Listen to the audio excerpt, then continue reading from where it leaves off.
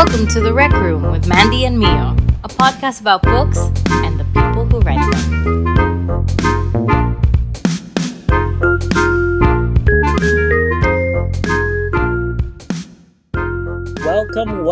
Welcome.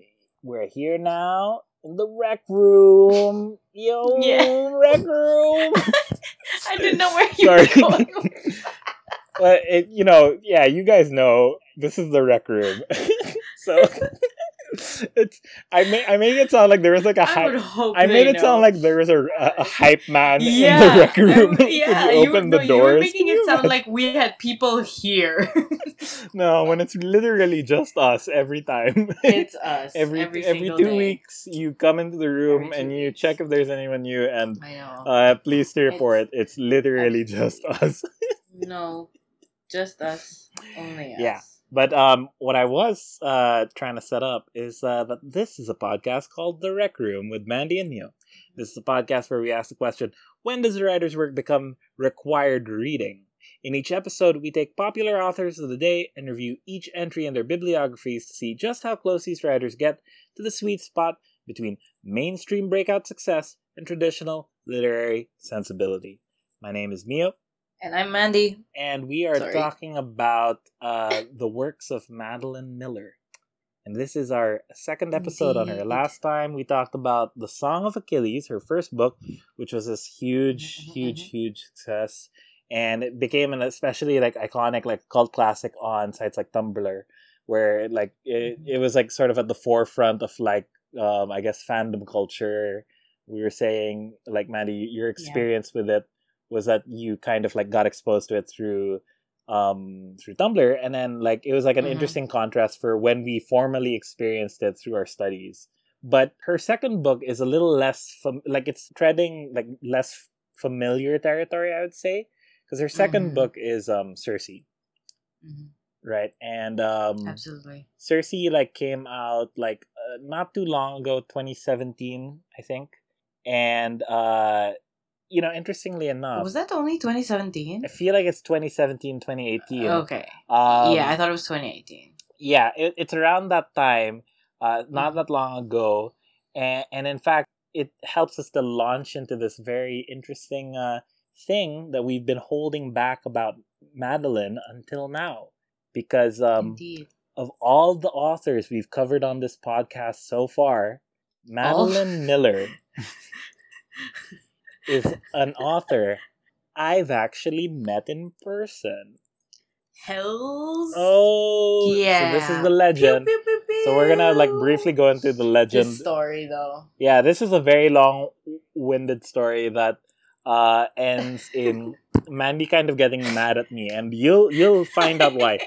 It's really I promise you, okay, one thing. So if you guys don't know who Mandy and Mio are, who we are. So one thing you need to know straight up about our dynamic is that I love to prank. I love playing practical jokes on Mandy. It's just pranks. Pranks on Mandy, practical. But they're very wholesome. I don't These are all one-sided pranks, by the way. Yeah, I have never once attempted to prank back. They're wholesome one-sided pranks. Some of the pranks were when we convinced the entire school to dunk on you because I know, that was so bad. Yeah. You did that to me twice. Yeah. We convinced an entire university to dunk on her because everyone knew that Les Mis was her favorite thing in the world. That's a story for another time, of course. What I'm here to tell is... Sorry, 3 times. I'm thinking of 3 times that you did that. Right. Well, the practical joke that we're thinking of this time... This was the best one. I will have to say that this is one of your top 3 best ones that I would I forgive. Well, I think we've set it up enough. Let's go into the story. So I mentioned, I think in the first episode when we were talking about conversations with friends, that for a year I was studying in the UK. I was studying a creative writing program, and one of the perks of that creative writing program was that because the university was very invested in literary events. I went to University of East Anglia. Every year there was a literary festival that came through. And during one of the terms where I was okay, maybe I didn't really go to the literary festival last term, I'll do it now this term. And so I went, and it turned out that year one of the guests on the literary festival was Madeline Miller, promoting her new novel Circe.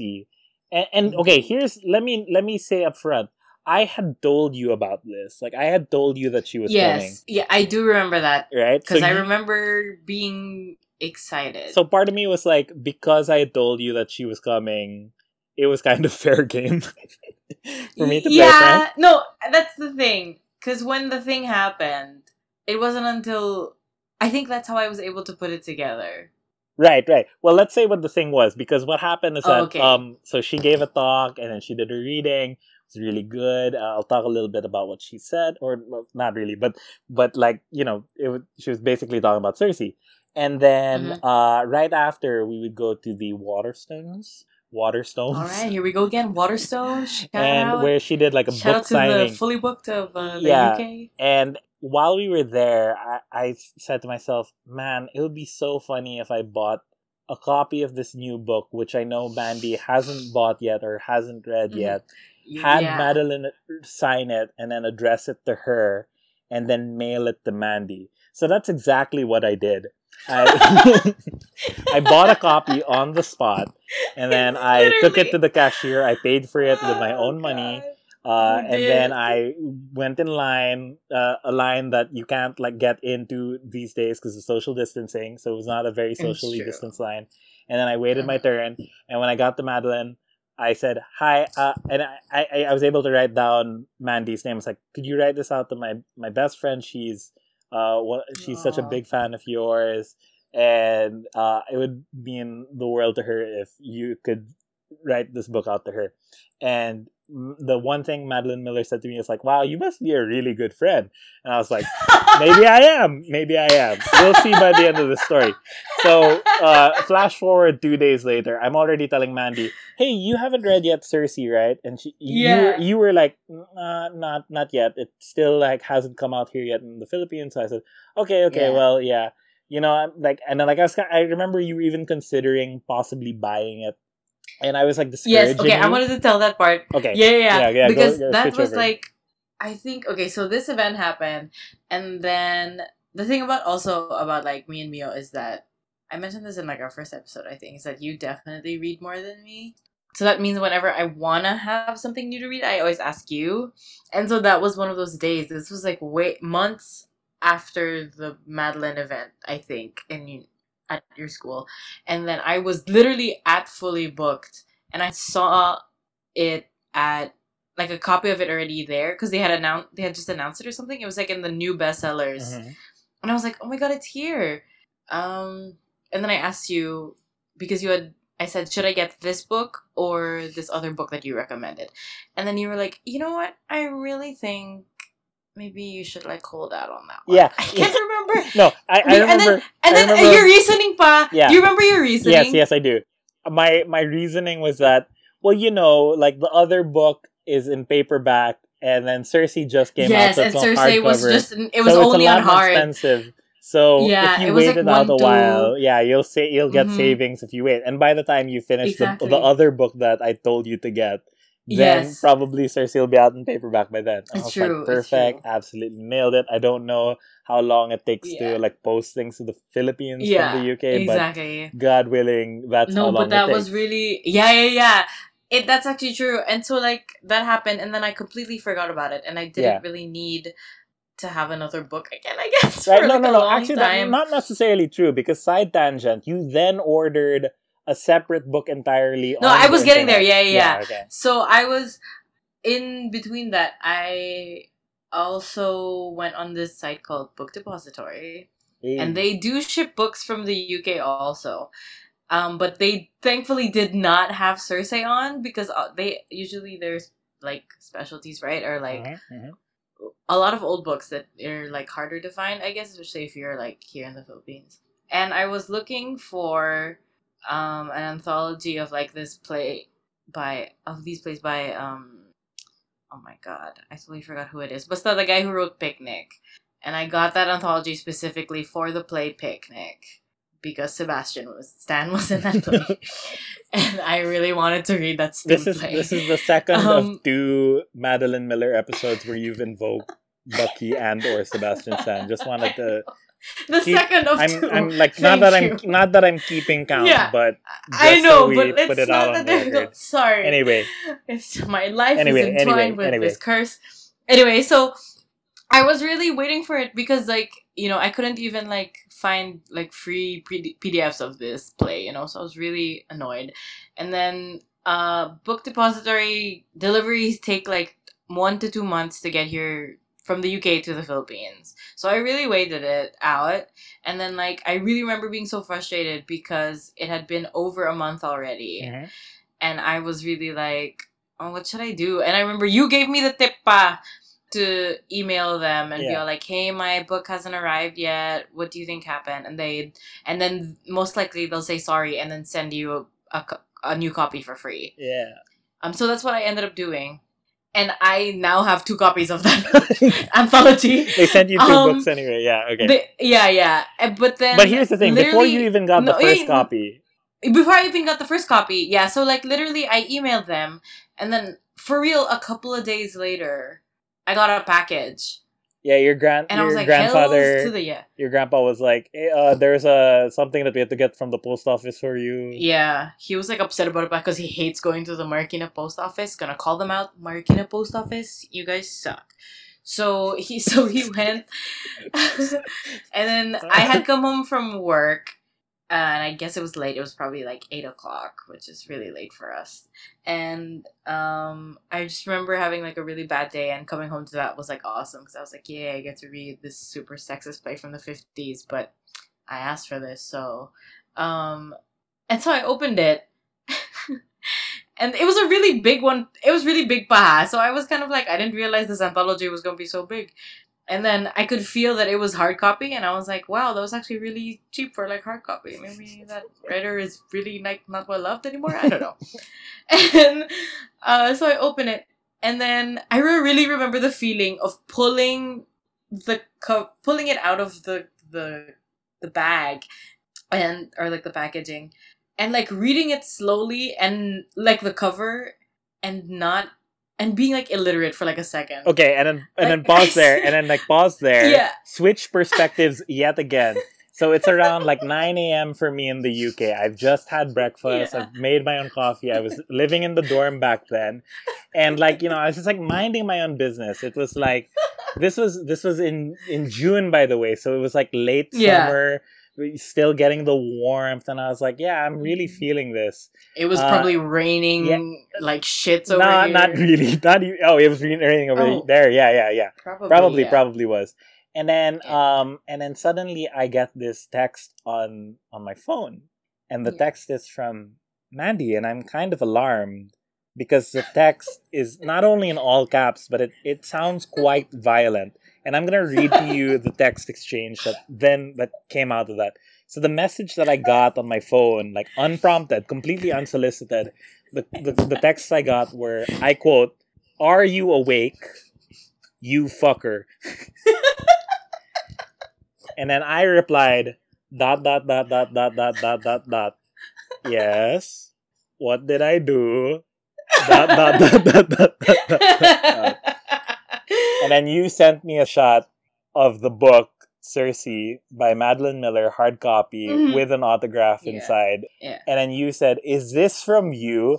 And then the funny thing is that in the picture, you can see the mailing envelope behind it, which is also funny because I had written it out in my handwriting, which is, as you know, as we were trying to remember the story, you said is very distinct. So that should have been like your first dead giveaway that it was from me.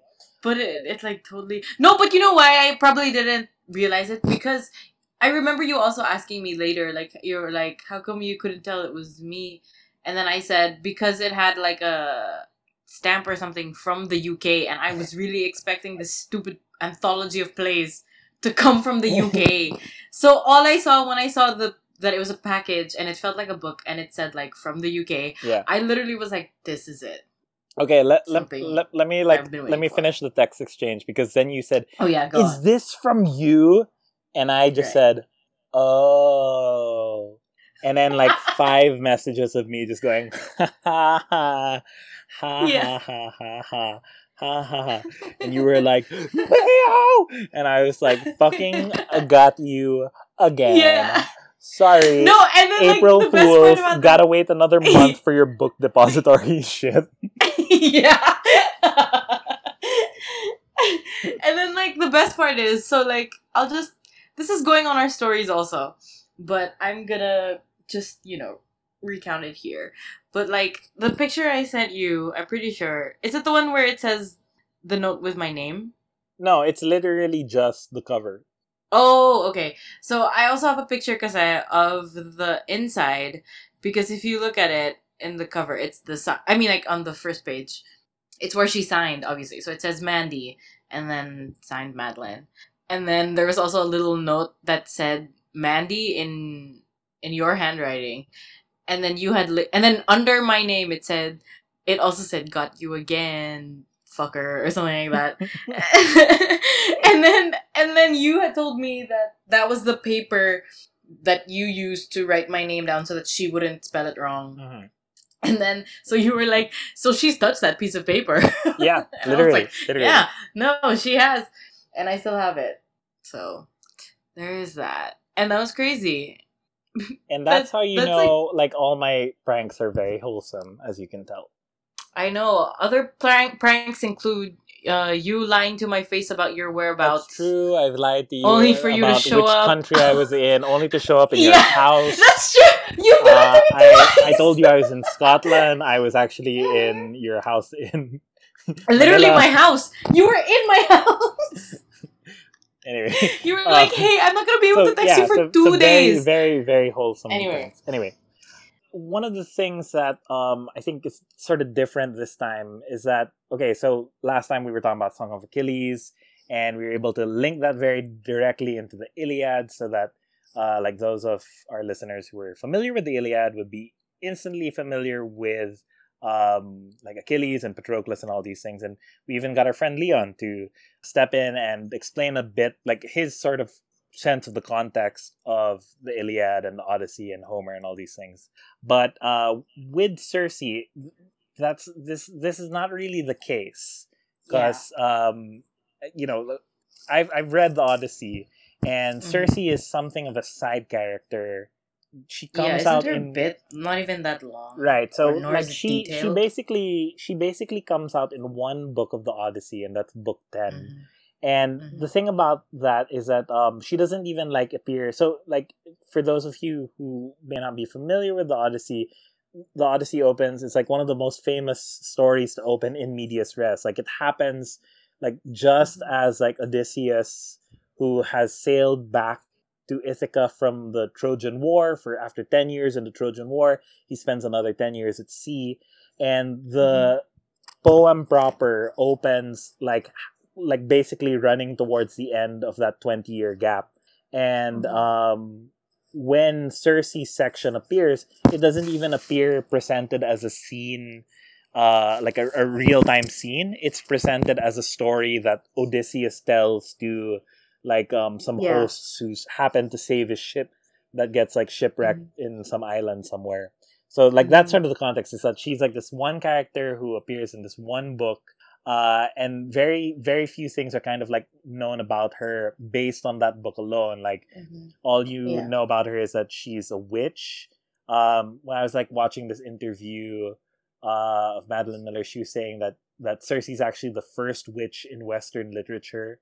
And like sort of her thing is that she turns men into pigs. Like that was sort of her big trick. Yeah, that was her thing. Which Odysseus is able to like circumvent by like taking this Molly root, which Hermes gives to him to protect him from Circe's spells. And basically that allows Odysseus to kind of like break through her defenses. And she basically takes him in as a lover, and they stay on her island for a year, until they remember, like, okay, actually, we're kind of longing to go back home, so let's go back home. So she sends them off to, like, she says, okay, you have to stop first by the underworld to see Tiresias, and he'll give you the directions to find your way back home to Ithaca. And that's basically the entirety of her story of the Odyssey, right? But if you look further into, like, the Greek mythological canon, you'll see that her role is actually a lot bigger going all the way down to like the children that she eventually has. Like her bloodline like ends up becoming like sort of crucial in the founding of Rome, and like what will eventually become like the Aeneid and with Virgil and all these like Roman founding myths. Madeline Miller, she was like talking at the Chicago Humanities Festival, and she was saying that for her, like the interest came from the sort of vagueness that surrounded this character. That okay, she's very interesting because she's a witch, and you know, like that's sort of exciting. Plus, like you know, she's one of the few women characters in the Odyssey who has power but isn't really punished for it, at least in the context of the Odyssey. And when she sees it, when she gets to that scene, like it kind of just like blows by. It's like okay, like oh okay, Odysseus manages to charm his way into her bed, and that's kind of it. Like that's the whole story. Yeah. And for her, she felt like there must be something deeper to this. Like there must be a reason that she chooses to turn men into pigs. There must be a reason that she tells him to go to the underworld, or like where she gets her power from, because like her power is clearly not divine.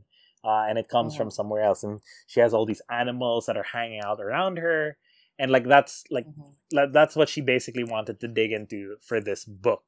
I also want to mention, okay, so at this juncture, I wanted to talk a little bit about my first ever exposure to the Odyssey, because in class, yeah.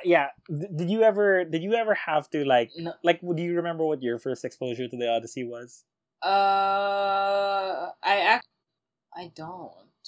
Okay, I remember... I don't think I do. The thing is, I remember that in like late grade school or high school, the 1997 NBC miniseries adaptation of The Odyssey.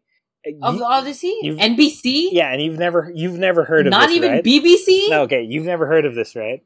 I mean, like it was at the time like very big, like epic drama, and given like the budget at the time, like you know the effects at the time, it's very rough stuff. Well, what year was it? Sorry, 97. 97. Now here's the thing. Now, without looking it up, I want you to know the cast of this adaptation is very loaded. So like Odysseus is played by Armand Assante, who this is the only thing I know him for. I don't know him in anything else. But familiar. What is it? It's from the same museum. Athena is played by Isabella Rossellini. No! Tiresias is played by Christopher Lee. What is this cast? The dad of Emma Roberts appears as one of the head suitors. Oh my gosh. I'm like trying to remember. Okay, well, here's the main thing. Guess who plays Circe? It's somebody you know. Somebody I know? It's somebody, like when I tell you who it is, you won't expect it. But it's someone you definitely know. Right now. Do I have a favorite movie of this person? I wouldn't say a favorite movie. Oh, favorite play? Musical? Perhaps. What? All right. How old is this person? Would you like me to tell you who it was? Oh my god, I'm so shocked. Okay, who? Playing the role of Circe. Oh my god. Was. I have not looked this up, I swear. The Broadway legend. Oh my god, Idina Menzel. What? Bernadette Peters. No! Oh my god! So I want you to just imagine. Like, no, but as soon as you said it, I saw it. Like, you know what I mean? She literally shows up and she's like, Odysseus, son of Laertes. Yeah, no. And can you just imagine? You are dry as leaves in winter, but there is harbor here. I hate this specifically. I was gonna say no, but the whole bit about her voice. Yeah. Like Circe's voice being different. No, but like, you think that's what they knew? Like, I rewatched They were like... I rewatched it before. Oh, did you? Yeah, before this week. And like, I was like the whole thing? Specifically the Circe portion, because I wanted to see like, how does that match in my mind? And like, it is, as you would expect, very brief. It's very sensual. But like it's Bernadette Peters, man. What can I say? Yeah. So that was like my first exposure to the Odyssey. So surprisingly, that's really not who I was expecting. Well, I'm still shocked. I literally saved that for this moment. I didn't want to tell you. I didn't want to hint it to you. No, you did not. Absolutely. Yeah, I didn't. So I kept that secret. That was good. So the interesting thing also is that I don't know if we mentioned this in the last episode, but Song of Achilles took Madeline about 10 years to write. And that when it came out in 2011, the time between Song of Achilles and Circe was about 6-7 years. So she spent a lot less time, I guess, working on this book like directly after Song of Achilles. But like you can see sort of her methodology in writing Circe had a little less to do with following what happens necessarily in the canon than it does with trying to like explore these character portraits in a very interesting way. And I'm actually gonna like kind of preempt my evaluation a bit there, because I honestly have so many feelings about this book. Of the four books that we've read so far, it might be my favorite. Yeah. Really? Yeah, I'm not kidding. Wow. I like that's why I was saying like, so we were trying to record this episode how many days in a row, and I was saying it's almost like I'm being edged. Yeah, I know. Yeah. Because I just need to talk about this book. It's like it's really but he was really excited about this. It's blowing my mind because like okay, the thing about Madeline Miller is that she has a very particular style of storytelling that I would say is comprehensive. Yes. Like she assumes like the perspective of character, and then she'll follow the character pretty much their entire lives, and even in the case of Patroclus, like after his death. Into death, yeah. Circe literally spans 1,000 years, but the way it reads, it also reads like it's kind of like going through the life of one person, which it is. I mean, but it sort of like scales down that 1,000 years in a pretty impressive way, which like I kind of like have been thinking about a lot since I finished the book. And the thing about it that I really like is that it's this very moving portrait of a person whose feelings change over time. Yes. Like you see that she ends up wanting really different things for herself. Her life. Yeah, from the beginning, and you see how that's rooted. Like, okay, like I really love it when writers are able to depict changes in aspirations and how that those aspirations are linked to age, to youth, especially, that what you want as a young person is not what you want as an older person. And in fact, like that fits very well with the Odyssey, because some part of the Odyssey, the story of the Odyssey, is Odysseus kind of like coming out of the Trojan War, and he's so high on the glory and victory of the war. He's like, I can do literally anything. Anything. And he goes out and he kind of does everything, and he's like, ugh, maybe I can't really, like, maybe I don't really want to do everything. And that's sort of like the way of interpreting how the Odyssey is about age, no? With Circe, like, there's something about this that's a little more complex, but it also feeds into how this book is also very slow in its pace. Yes. Like, did you feel that? But also, it's this is why I thought that this book was much longer than Song of Achilles. But like, it's lesser chapters, definitely. I think they're just longer chapters also. But then I feel like it's, what I wanted to say was that it's like a bit of both. Na parang you feel like it's been a long time, but then also whenever she says something, like Circe says something casual, like it's probably been decades, but for me it felt like months or something like that. Yeah. Like you really feel that with her. Like whenever people jolt back actual time at her, she has no idea. Well, because, she's been in isolation. And I guess maybe that's why this is a good thing to read right now. Well, we are all isolated. I just thought of that now. Yeah, that's true. I never really thought about that aspect, but she does remain literally socially distanced for like 80% of the book. And like us, she did not really ask for this. Yeah. Well, she did, but then, Right. But like, I also, really, that's what I enjoyed about this, because in a different way that, parang with Song of Achilles, I guess it also had to do with Patroclus being mortal, ? But you could really feel every year that passed, because almost every chapter was at least 1 year. Yeah. And with Circe, like literally, decades could pass between chapters. And another thing I wanted to say was that I think another thing that makes it like so interesting in a newer way that like Song of Achilles could not be this is related to what you were saying, that parang you can see her growth, Mm-hmm. and like and I guess because of that, Madeline had more room to really flesh out this growth compared to Song of Achilles, whereas you couldn't really see. I mean, you could tell that Patroclus was different, between Yeah. him before Achilles and him after, and then him before the war and then them after. But again, there was no room to really flesh that out Right. Or well, in the same I way that she mean, gets to do here. like there's some, like, I'm thinking back of like the growth of Patroclus in that book, and there's certainly, like, it's shown in the way like he kind of grows from, like, even outside of his How he handles relationship with, himself. yeah, like his way outside of his relationship with Achilles, like When he there's a starts whole making thing, friends. yeah, he starts making friends, which is like a far cry from Yeah. how like he was kind of shunned Yeah, by he's- everyone, no? Yeah. And like that becomes sort of his driving force Yeah. for him to like beg Right. Achilles, like, hey, we need to do something about these guys because This war. all our friends are gonna die, right? And Yeah. you see And that Achilles growth. is literally like, your friends. Right, yeah, basically.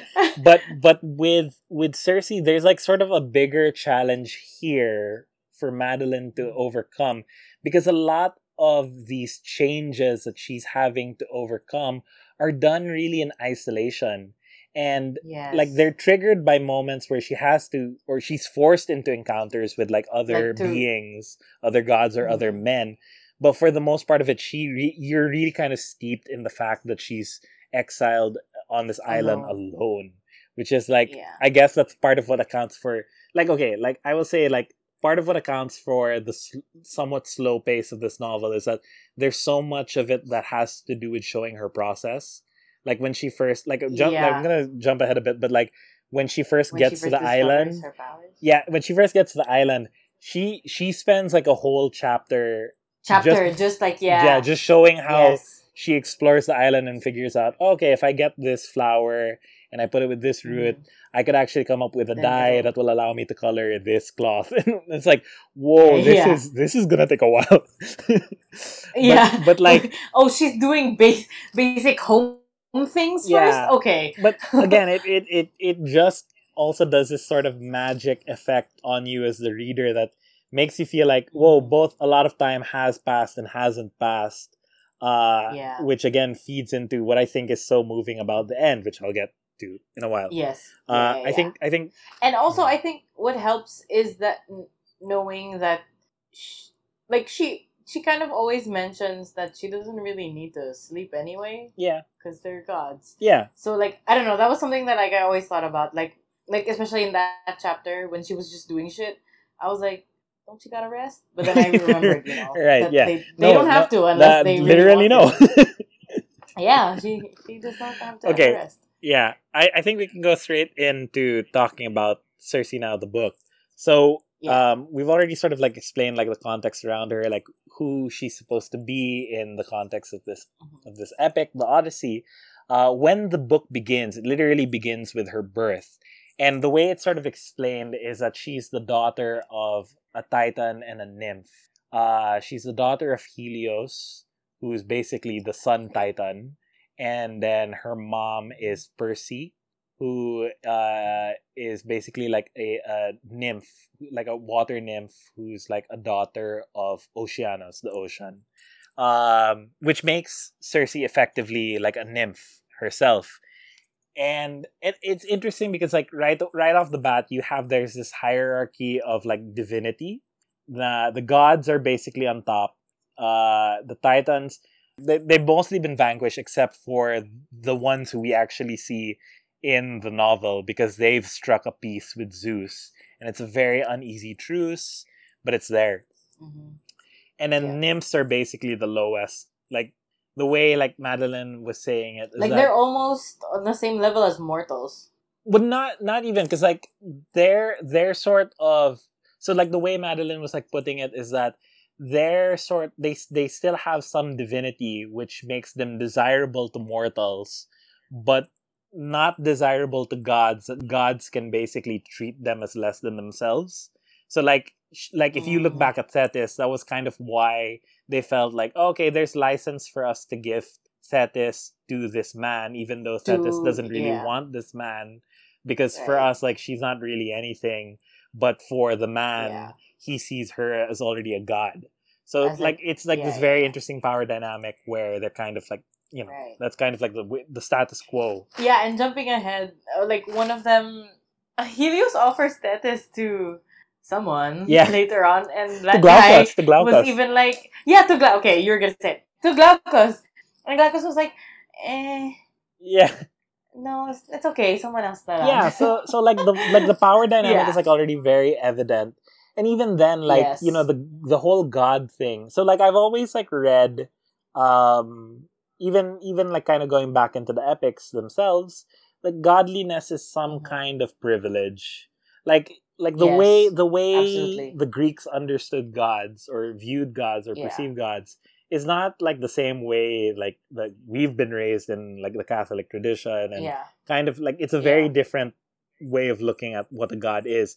For them, gods are more like Mhm. superpowered beings who are immortal and unchanging. Yeah. And they have dominion over certain elements of the earth. Yeah. So like that means like they have all these emotions, these desires that they kind of like take. They take their whims over the For world. granted? Yeah. Oh, okay. Yeah, like they kind of just like have their way with the world and not really care about it. They Mhm. don't have any empathy for it because there are no stakes for them. They're Yeah, immortal, absolutely. right? Yeah. So for me, and like, I do remember that being like heavily touched on when we were studying that in school. yeah, Like, I said this in our last episode that like my professor at the time was like saying that these epics are basically a cautionary tale for you so that you wouldn't be as selfish as these gods. Right, That you right.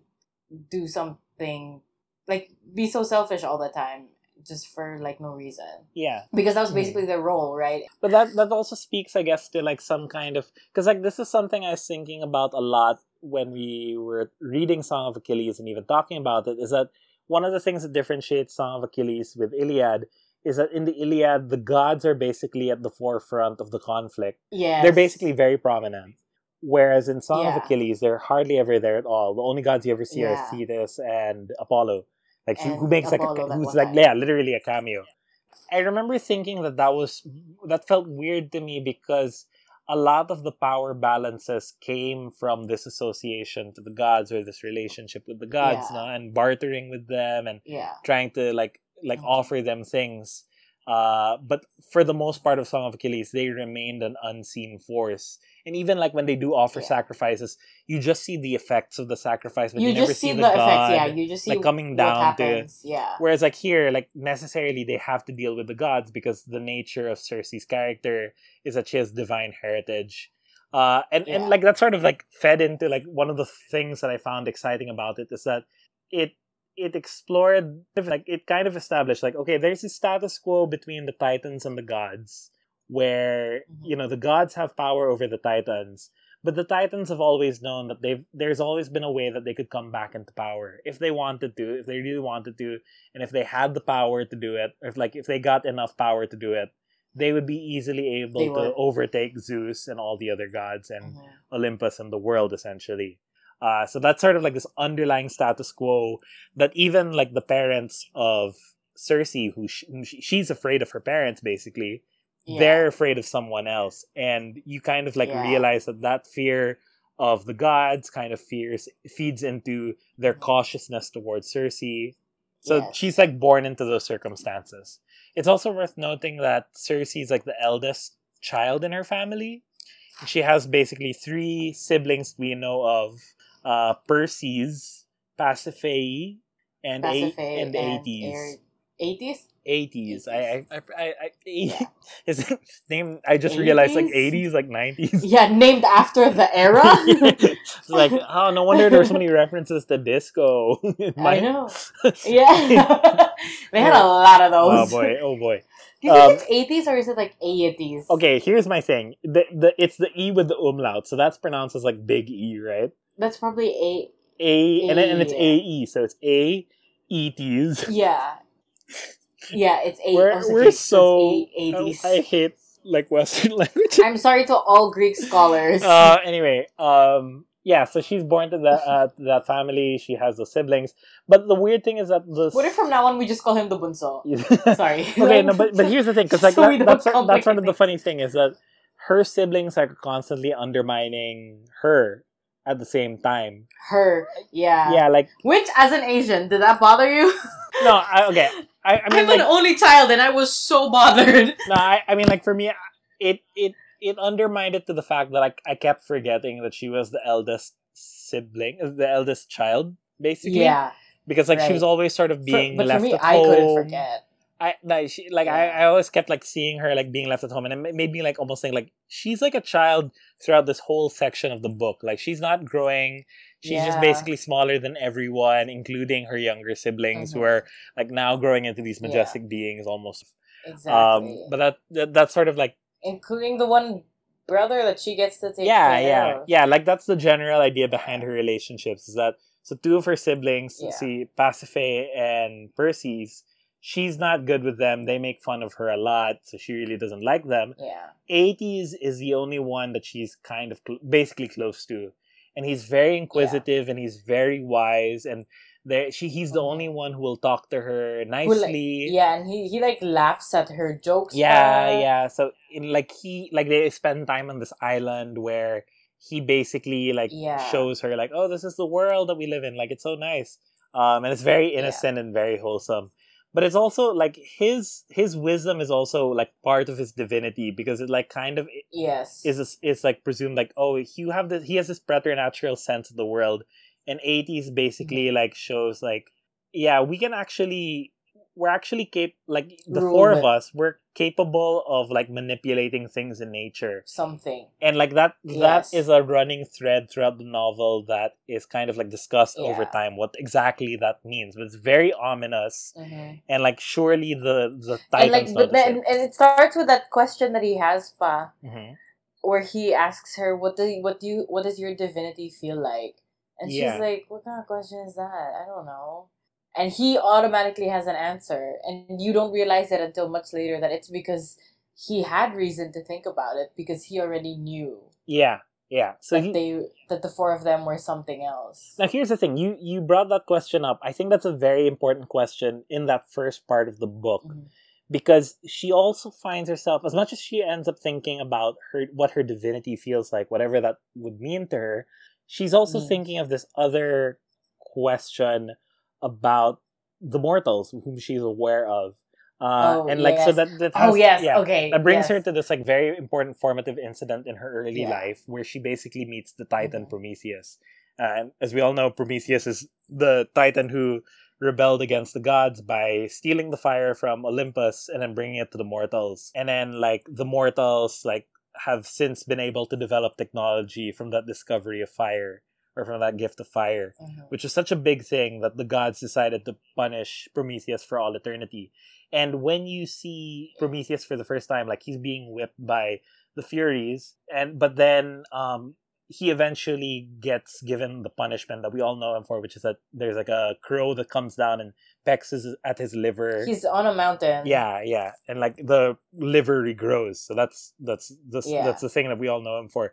In this novel, what happens is that you see him get whipped by the Fury, and kind of as he's left behind to hang there, Circe sort of takes pity on him, and she's like, I don't see why he had to be like, brought down this way, or even why my dad and my uncles had to stand by and watch as he got punished like this. Like, it's sort of demeaning for us as Titans, because like this guy is basically one of us, and we kind of just let him get punished this way. So she takes pity on him. She brings him like a drink to kind of like nurse himself.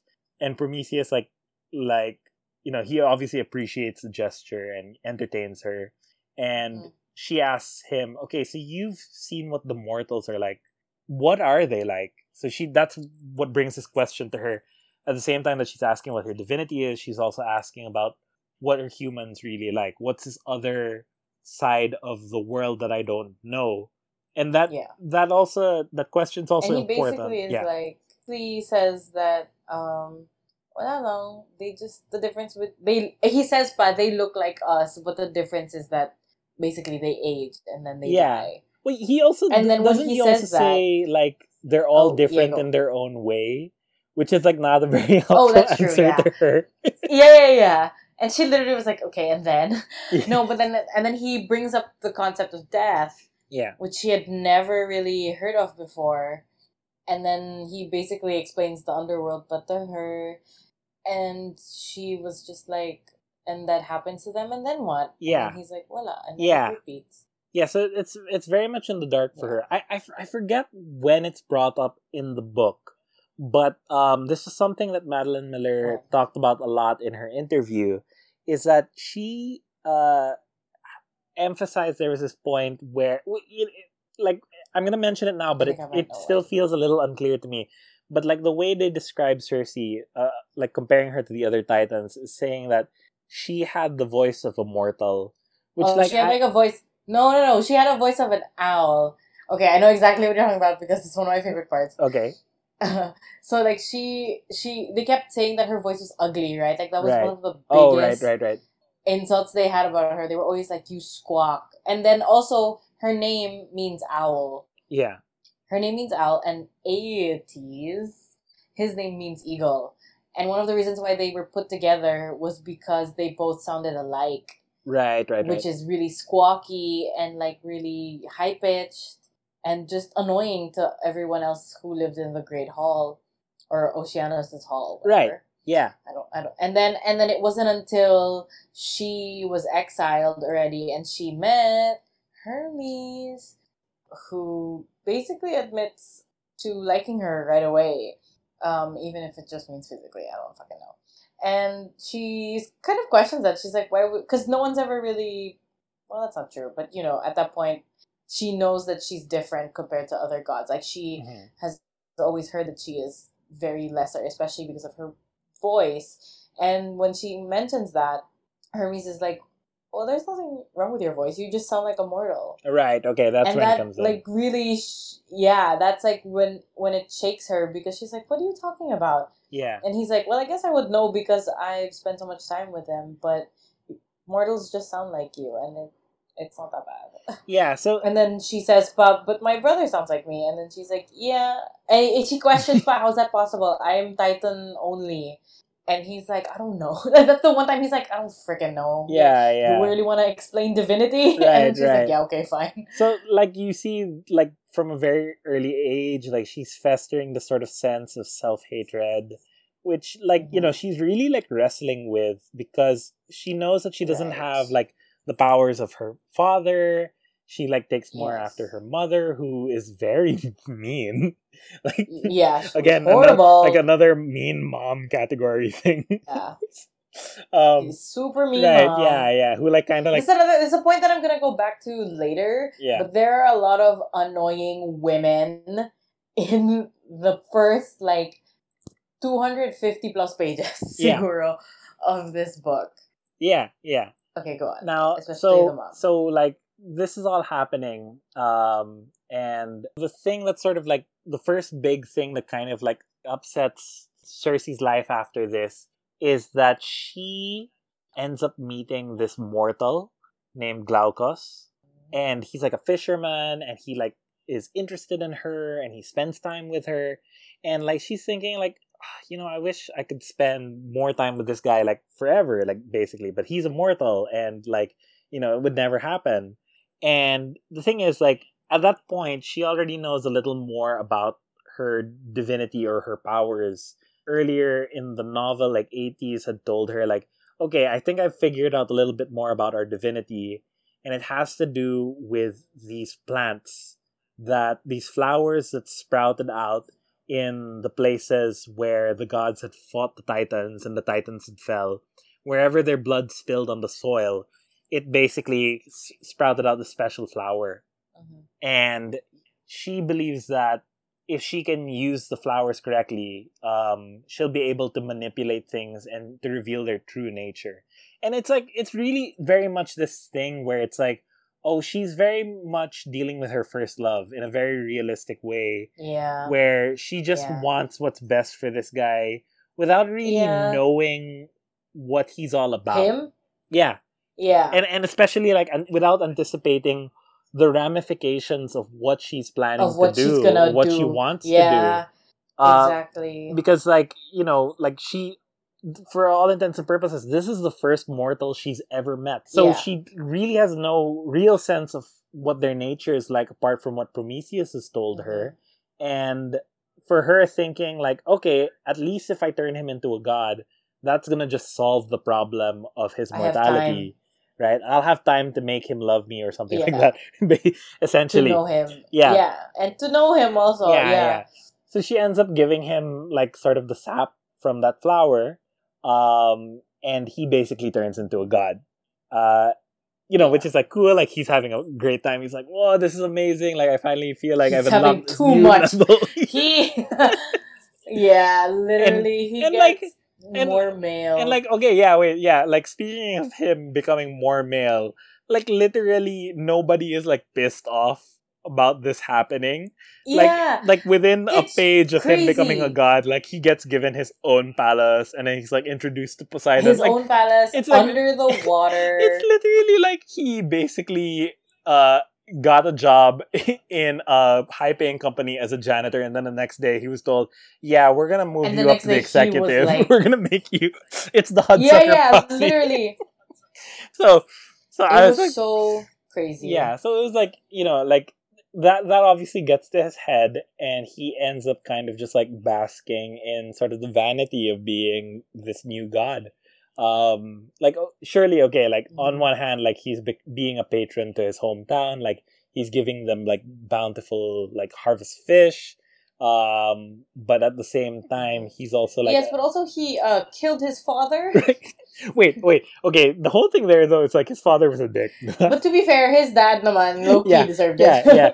Like Yeah, he's his saying dad like low-key deserved my it. father like But then beats that me was for also not an interesting catching point fish. because when Circe finds out about that, she's like gulat, like she was like, "Oh, you would kill a mortal?" Right.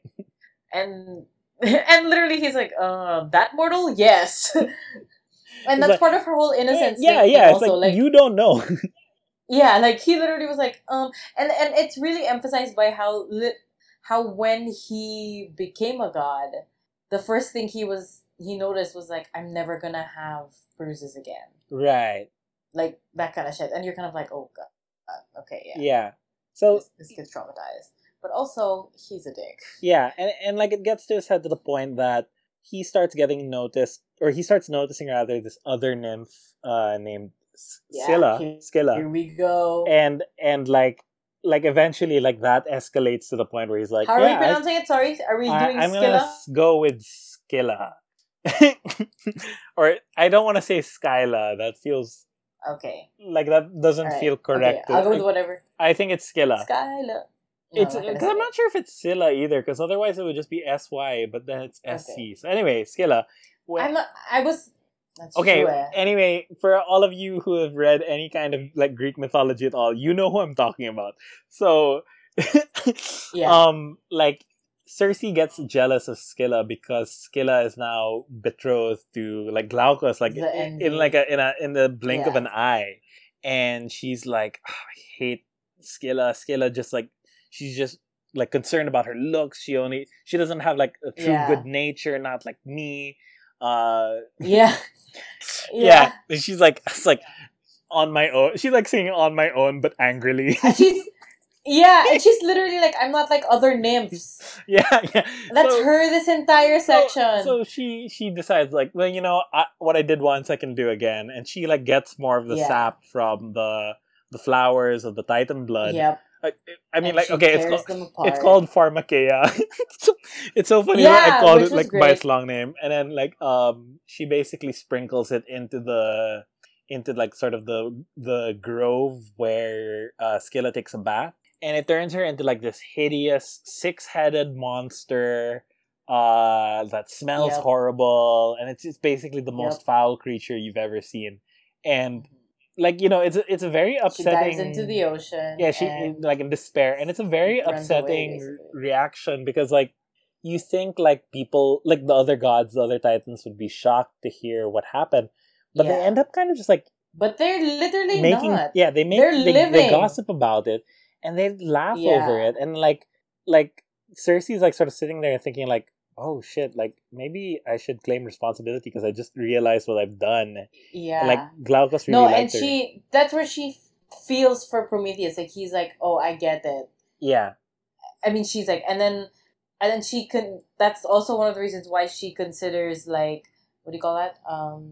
Turning herself in, essentially, because Yeah. she's like, it's the noble thing to do. Yeah, and the worst part is that when she does sort of turn herself in, that kind of gets No one undermined believes her? right away. Yeah, like she's like, "I'm sorry, I did it," and everyone's like, "No, you didn't. What the No, you fuck?" didn't. Like, how could you freaking yeah, do and this? they kind of like try to show like whatever you think you Yeah. did, we told you Oh, essentially sorry. to do Okay, it. wait. We should mention also that by the time that she is admitting all this, her siblings are all gone. Oh, okay. Wait, I was gonna 'Cause get we to didn't say that in a that yet. bit. I was gonna get to that in a bit. Oh, okay. Like So go. the thing is like yeah, like so like sort of she kind of like feels like the sense of defiance, like even her like sort of wrongdoings, even her sins aren't really hers, and so she has this Yeah. moment where she kind of talks back to her dad, and she says like, Yeah. no, you're wrong. Like I totally did this, and like Yeah. Helios. He literally Like sucks up. he like blows up literally, and like nearly Yeah. he basically half incinerates her, and it's this very Yeah. like traumatic experience for her.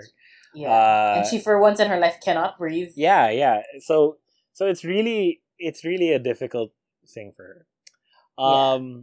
Okay, so going at the same time, so this is the thing that we forgot to mention, is that at the same time, The siblings. the situation is that she is kind of also like away from the, I guess, like the company of Aetes, and even like the sort of bad manners of her other siblings, because they've all been sent away Yes. to kind of be married off into different kingdoms or to lead different kingdoms. Or to start kingdoms. Yeah. So like like Aetes, he gets sent off to this far off kingdom. I'm not sure if it's Colchis. Colchis? Yeah, Colchis. Right? Colchis. And then Pasiphae, she gets married off to the king of Crete, King Minos, who again, very famous figure in Greek mythology. You would know. You would know if you know.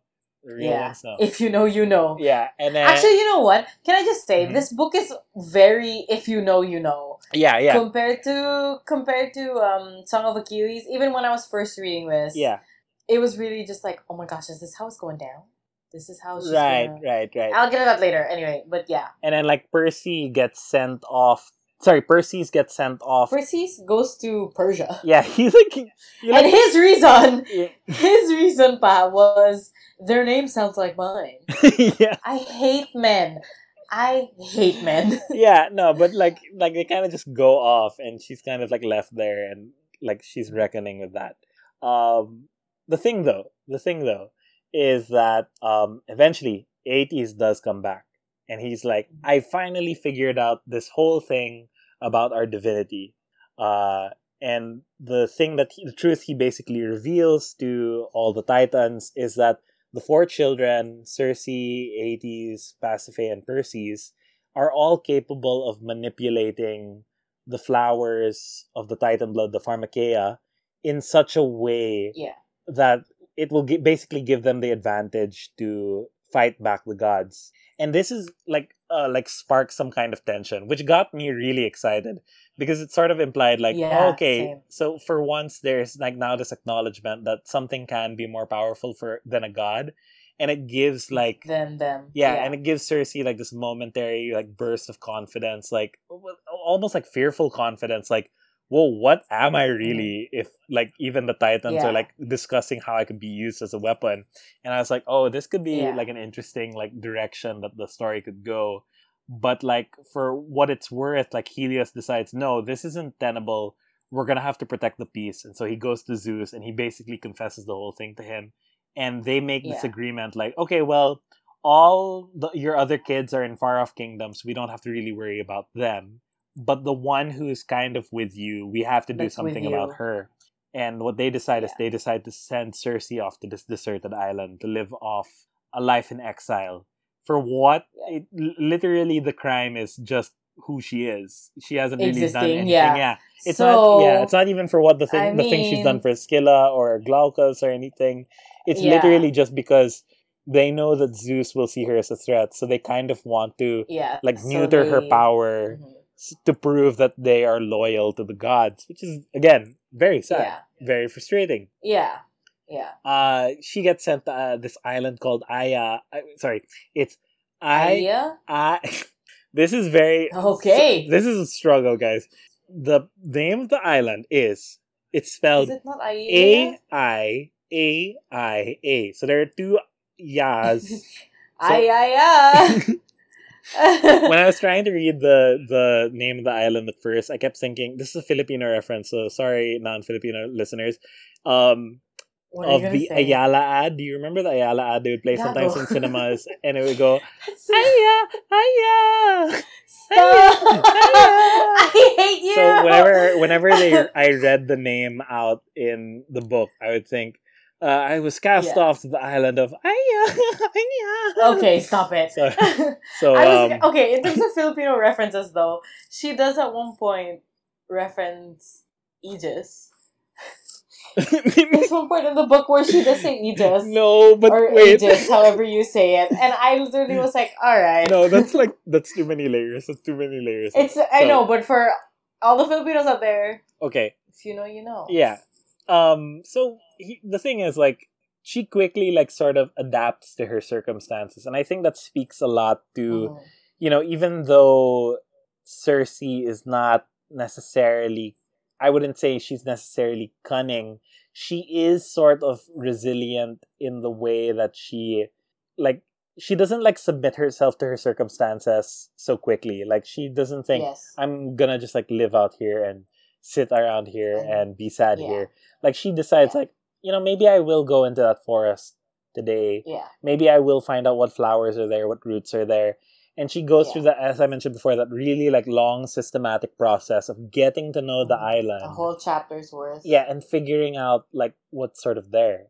And it's at the same time that she starts at the fair with Hermes, as we previously mentioned. He just shows up on her island, and, they start getting it on. And it's like, it's a very different relationship from what she had with Glaucus, because, like, because this dude actually liked her, yeah. Not only that, she clearly has no respect for Hermes. Like, it like, that's continuously true. declines until, like, she's, like, literally telling him, I'm done with you. Yeah. Yeah. So, like, their relationship doesn't really go that far. And, like, it's sort of funny because, like, there are things where, like, Hermes will try to, like, amuse her with his higher divinity, but like, you can tell it doesn't really have an effect on Circe the way he would have probably expected it to happen. Like, okay, there's this one part where, like, it sort of irked me because of how, like, yabang he is. Inert. Yeah, he's, like, very proud, but it was a very inert brag where he was saying, like, I heard this prophecy about you. Oh, okay. That's yeah, what you remember? Okay. And she was like, yeah. Okay, what's the prophecy then? What was it? So, wait, I wanna. This is funny. Do you want to say it? Okay, go. Yeah, I'm saying. Wait. Sorry. So she's like, so the prophecy is that years from now, you're gonna be on this island, and this boat's gonna come by, and that boat. And a dude's gonna be on it. Yeah, dude's gonna come out. His name's Odysseus. And he's gonna jump out of the boat, and he's gonna come to this island. And then Circe's like, all right, and then she what? Was like, okay, and yeah. And then he was like, well, that's pretty much it. She's like, that's the worst and prophecy. She was like, that's the worst. Yeah. This is the worst prophecy ever. And everyone said, yeah, we agree. Yeah. Like the prophecy is like, right. basically anything. I almost like felt like, I know that that's actually in the text of the original Odyssey almost, but then, yeah, that is in the text of the original Odyssey. Is it? But then I almost felt like she could have clearly skipped out on this. Like, we know it's building up towards that. Like, you So, it's like, it's just her being like, look how cute and annoying these two can be. Yeah. So the thing that breaks this sort of cyclical pattern of her life on Aya, is that this other boat does arrive. It's not bearing Odysseus, but it is bearing this other man who seems like very well built and like sort of wise looking. And it turns out to be Daedalus, whom she had met or seen years earlier at the wedding of Pasiphae to King Minos. And as it turns out, Pasiphae is pregnant with child, and she has summoned Circe to help deliver the baby. And like there are all these things that are sort of shrouded in mystery, because like Pasiphae has already asked permission for her exile to be temporarily lifted so that Circe could come to... For Circe's exile so that she can come to deliver the baby. But Pasiphae won't let Daedalus tell her what's wrong with the baby. Yeah. And also she specifically mentions that to get to her, they have to pass where Scylla is. Yeah. Scylla? Yeah, Scylla. What did we agree on? Sorry. Scylla. Scylla. So, they pass that. And like, right away, Circe kind of gets this idea na, she's arranged this whole thing as a guilt trip for me. Like, the thing with Scylla is sort of the thing that kind of puts her on that idea. Because they had to pass their going to Aiaia. Which means that sailors died on the way to summon her. Right? And like, because she had caused Scylla to look that way or to turn into that creature, she's essentially like secondhand responsible for the deaths of those sailors. So that guilt is sort of bearing on her. She's really pissed off with her sister. They get to Crete after several days. And then when they get there, she's brought right away to the chamber where Pasiphae is being, like, delivering her baby. And like she can tell right away, like something is hella wrong. They have to do like a C-section. It's like really like essentially. Yeah, it's really intense. And it's the most gruesome. Intense C-section. Yeah, and they take the baby out, and it turns out the baby is a half bull, half man, or as we popularly know him, the Minotaur. She gives birth to the Minotaur, and like. Circe is clearly like horrified by all of this. Like, what the hell is happening She here? literally was like, come on, man. This is what...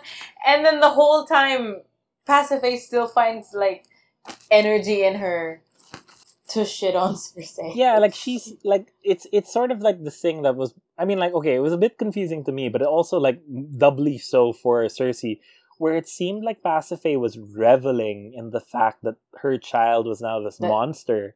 Yes. Because she would be like, get it out of me. And then Circe was like, okay, I'm going to kill it now. And she was like, no, it has to live. And Circe was like, what? Okay. Yeah. And then it's like soon after where Circe like finds out like, the reason why Pasiphae is reveling in it is because she had intended like have a half bull, half child. And that's one of the like greatest twists of this. Like I remember the first time I read this, and it was in this part already. I was like, what? Like I literally was like, okay, yeah, this has to be here, but like, what is it gonna? Like I knew that Madeline had put it there for a reason, you know? Yeah. And it's not until that part later on, when Circe has that realization. It's really... that she did it on purpose. And it's really disturbing in terms of like how even Minos reacts to it.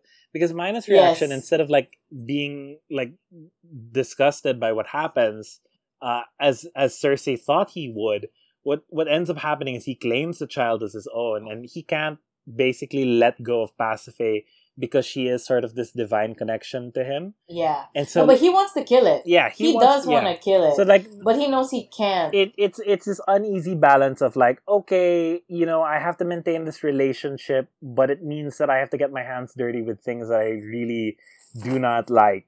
And in this case, it's having to keep this baby Minotaur. This freaking child. So like Circe and Daedalus put themselves to the task of devising means to like contain the Minotaur somehow. And at first, like, he builds his cage, but then he eventually, like, envisions... And then the Minotaur breaks the cage. Yeah, and then eventually he envisions, like, what if I just built, like, a giant maze? While Circe is like, okay, I'm going to form, like, this drought that will make him not hungry every 3 years. But then she also, like, tries to look into the future and see, like, is there a way, like, we can put this creature to rest? And she sees, like, this future vision of Theseus. So, like, it's all these things where it's like, she's in a very uncertain place, but like she kind of like leaves it feeling very disillusioned about like her sister who like accuses her of being like the same as her. She's like, Circe, I don't Yeah, okay, feel. so they get into this really big fight, Yeah, which is one of my favorite parts of the book because it's so many layers. But like it's basically Circe goes to confront her because she's like, why the hell am I here? If you could have really just done this yourself, because you knew that you have you have your own powers, and then also you did this on purpose. And then you kind of realize, even if she's like speaking in such horrible like terms, like she's still insulting Circe this whole time, but she's also kind of bearing her soul and saying all these things about their life, their quote unquote childhood. And she basically admits that she was suffering the whole time and she was really unhappy, even if Circe didn't know it or didn't even see it at all. right. And Pasiphae. Pasiphae was basically saying all these things like Aeetes has never loved a woman in his life. And she kind of also insinuates that she and Percy had to, or like she had to do certain things for Percy, or else he would like be really cruel to her. Percy, sorry, or he'd be really cruel to her. And then, she eventually says, or like she likens Circe to herself, and she says that they are not like us, and that's what like gets Circe annoyed because she's like, okay, like inside she's like, I'm really sorry that you were feeling like this, but it's not like you tried to be my friend either. And so she tells her sister as much, and she's like, I am not like you. And then that's it, they never see each other again after that. Yeah. And it's really sad because like you really see that like this woman was like suffering her whole life, right? Like her estimation of Pasiphae like changes, but in a way that also negatively like changes worsens her affection, her sort of sense of herself. Like there's no way that she and I are the same, and yet I can't help but feel like some sense of sympathy for what she's feeling. Right. Yeah, because these are the feelings I felt all along. Yes. And it's really sad because like in her mind also, like this like in the chapter after, like a chapter or two after, where she's thinking about Pasiphae again, and she's like, man, I could have had a sister this whole time. I could have had a friend. And the thing that underlines that, like a few chapters later, is that when she gets back to her island, she gets visited by the children of Aeetes. The daughter of Aeetes, Medea. Who turns out to also have like witchcraft powers. And like you can already see like, oh, okay, there's this sense that Circe already sees a lot of herself in Medea. But Medea is now facing the situation where she and Jason have escaped from Aeetes, from Colchis, and Aeetes is now pursuing them, and she doesn't want to go back to Aeetes. And like Circe is like appealing to her in saying like, no, I know my brother. He's actually a good guy. Like if you go to him, he will accept you and he'll take care of you and it'll be fine.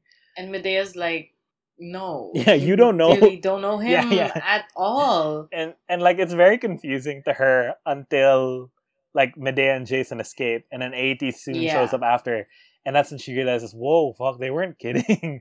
Whoa. Yeah, like he is not who I knew. Yeah. Or like not who I thought. He's clearly not the affectionate, inquisitive child that she had grown up knowing. And in fact, like she's like doubting even if that memory was actually even accurate. Because then you could also see it as him being secretly cunning. Manipulative to her, exactly. Yeah. And like kind of like preying on her pity. That like emphasizes also her own realization of like how long she's been so quote unquote innocent. Yeah. Because by the time that Medea comes, it should have been like decades since the Minotaur. Yeah.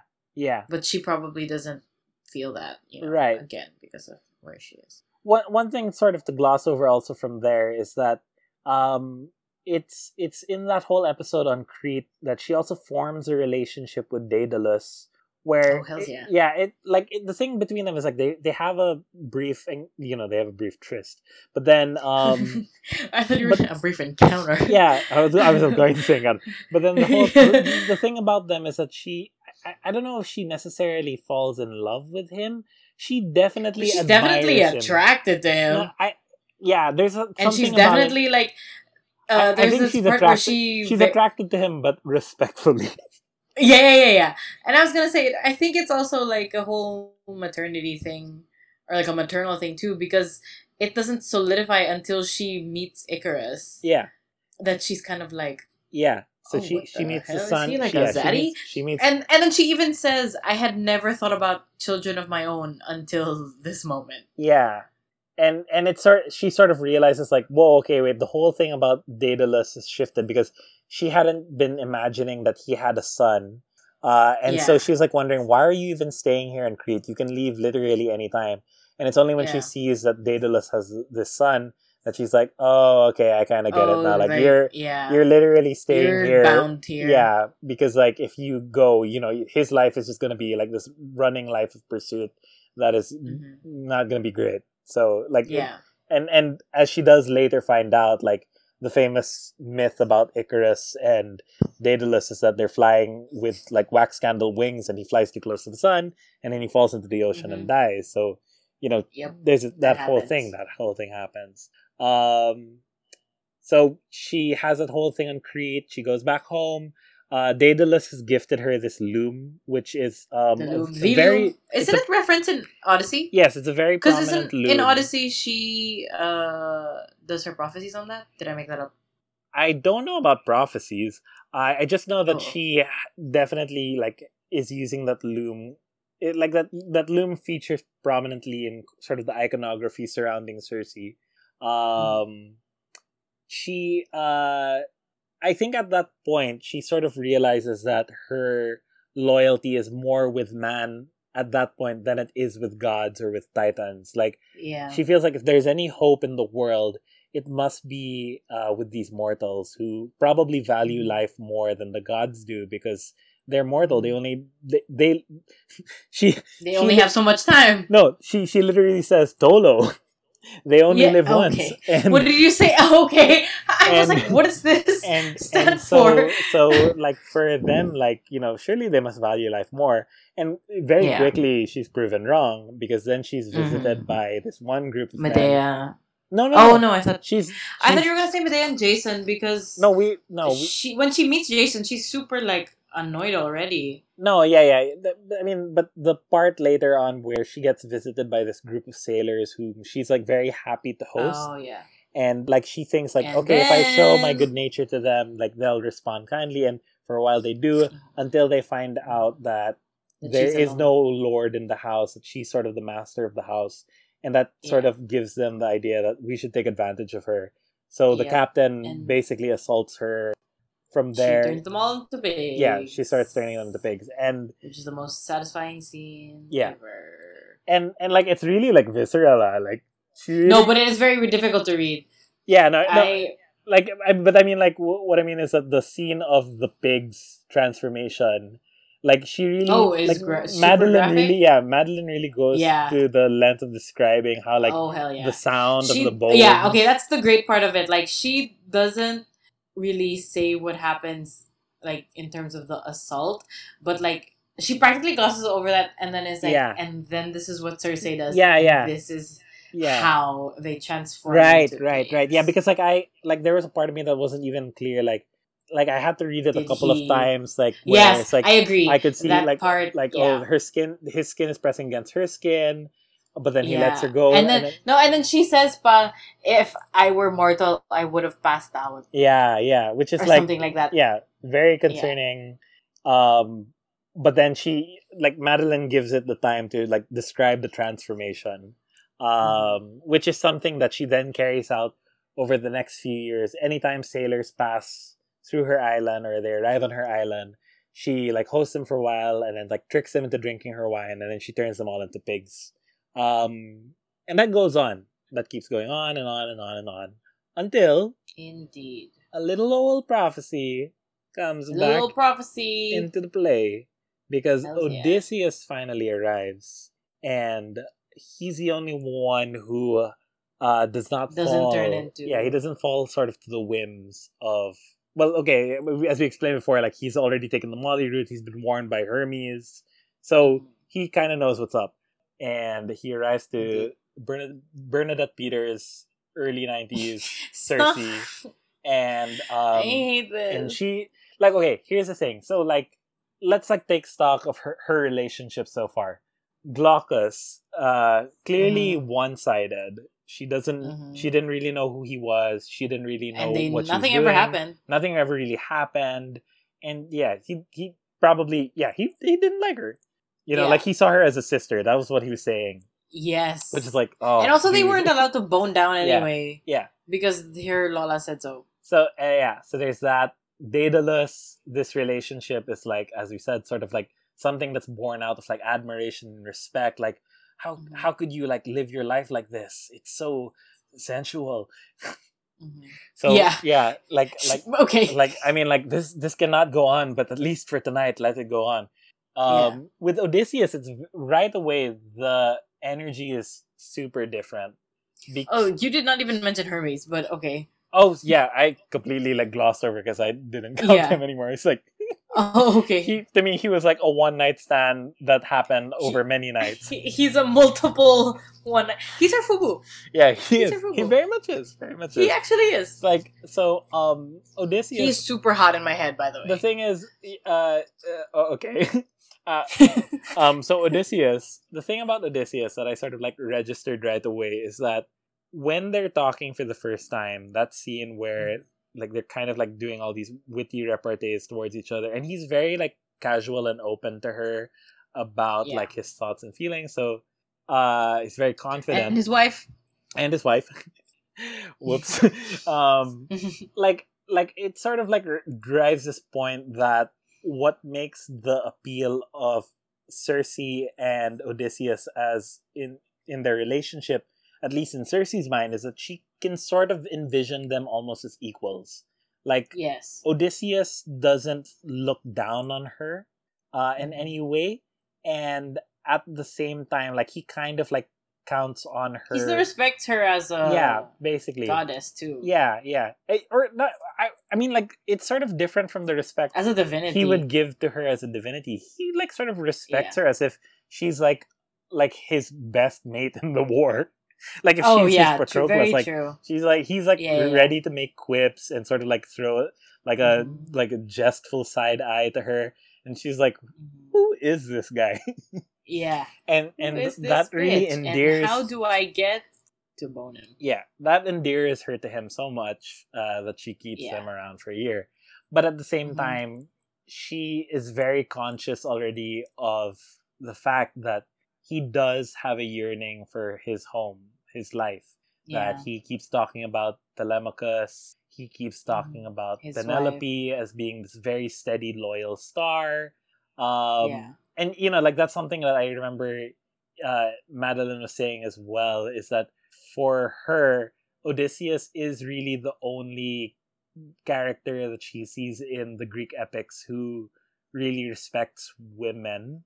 Because, like, the way, like, she cited this one and scene. also gays. Like, she cited there's this one scene that happens towards the end of the Odyssey where when Odysseus comes back home and he's disguised as an old man by Athena, Penelope comes out and she's finally like, okay, you know what, you guys have been waiting 10 years. I'm gonna finally consider marrying one of you, but the catch is you have to give me even more stuff. And like the way Madeline was like describing it is that most men would like look at that and say, "Why that this disloyal?" You know, like all these scornful things. But like the way Odysseus reacts when he hears her say that is he's like, "This son of a bitch! I can't believe she fucking." he thinks like she's just as cunning as I am, and I cannot wait to get out of this old man prosthetic, old man costume, and so I can like totally this old man prosthetic is what you just said. I can't wait to get off my end game, Steve. Old man Steve, get up. Yeah, that's what he said. She basically tells him, okay, here's what's going to happen. You're going to have to... The whole thing about having to go to the underworld, you have to see Tiresias. Also another Apollo cameo. Right, that's true. Because she receives that prophecy through Apollo. Yeah. So he goes off, and when he comes back, he's like totally dazed, like, oh, Jesus, what did I just see? Like, this was like the worst thing. I saw literally all my friends. I saw literally everyone. All my friends. Yeah, and our pals Achilles and Patroclus. Yeah, and Ajax. Right. And what's the thing that happens after that? And then he leaves again. He doesn't stay. He leaves again, but then there's another thing. No, she sort of warns him of the dangers that he's supposed to pass, and all of those are like the main adventures that he then has to go through in the Odyssey, like the island of the sacred cows of Helios, Scylla, the sirens. She like sort of like warns him, like, this is what's ahead of you. And and she tells him how to defeat all of them, basically. Right. And it's like literally after, which is the rest of the Odyssey. Right. And it's literally after he leaves that the narrative makes explicit, oh, by the way, she is pregnant. Like, Circe is totally pregnant with Odysseus' child. Yeah. Which is one of the greatest reveals, in my opinion. Yeah. Because you kind of forget also that she's been taking godly birth control ever since she started, like, boning Hermes. I do remember that even there was a whole scene about her making the birth control. Right. Do you remember that? And then, like, and then she never mentions it again until Odysseus leaves, because she's leaving, and then he's leaving, and then she mentions something that's like, and then I didn't take this flower that I haven't been taking since Hermes, and I was like, what? Like, you forget about it. Like, I do remember rereading that and being like, what the hell is she talking about? Oh my god, it's her pill. Circe really said reproductive rights. Yep. So anyway, so yeah, she's pregnant. She's pregnant, and she has a really violent. Yeah, she C-sections herself. I was gonna say even before that, like, her entire pregnancy, like her going into term, is really aggressive. Yeah. Like, she vomits literally every day. She has never been sick in her life. Yeah, and like, obviously. Sort of the servants who have been sent there by all these other gods who kind of think that they can send their daughters to her island. They like are all scared, so like they go like, oh shit, what's going on here? Because they've also never been sick, so they're kind of like, what's going on? Yeah, but eventually she does a C-section on herself, and the baby's born alive, and she names the child Telegonus. And the thing about him is that he's like a very difficult infant to raise, but all he does is yell. Yeah, but then she like also realizes like, no, I'm now so in love with this child. Like it's one of those things like you hear a lot from like women who become mothers. That it's sort of instantaneous for them, that when they see their child for the first time, or there's a moment early on with their child where they're looking at them and they realize like, and they're like, oh, this is the greatest person I've ever met in my life. Yeah. And that is immediately threatened by Athena, because she finds out like there are all these like suddenly these animals who are coming to like basically almost hurt the child, and she has to protect the child. And she finds out that Athena is at the root of it all. She like wonders from Athena, like, what are you doing? Like, why are you trying to kill my son? And like Athena's very vague about it, but she's like, no, you're gonna regret it when you get older. Like, whatever happens, you must not let this child live. And like she even like goes to the length of saying like, look, here's the deal. If you let me kill Telegonus, if you let me kill your baby boy, I will send your sweet baby boy. I'll send another man to this island. You can have as many, and then you can have another baby.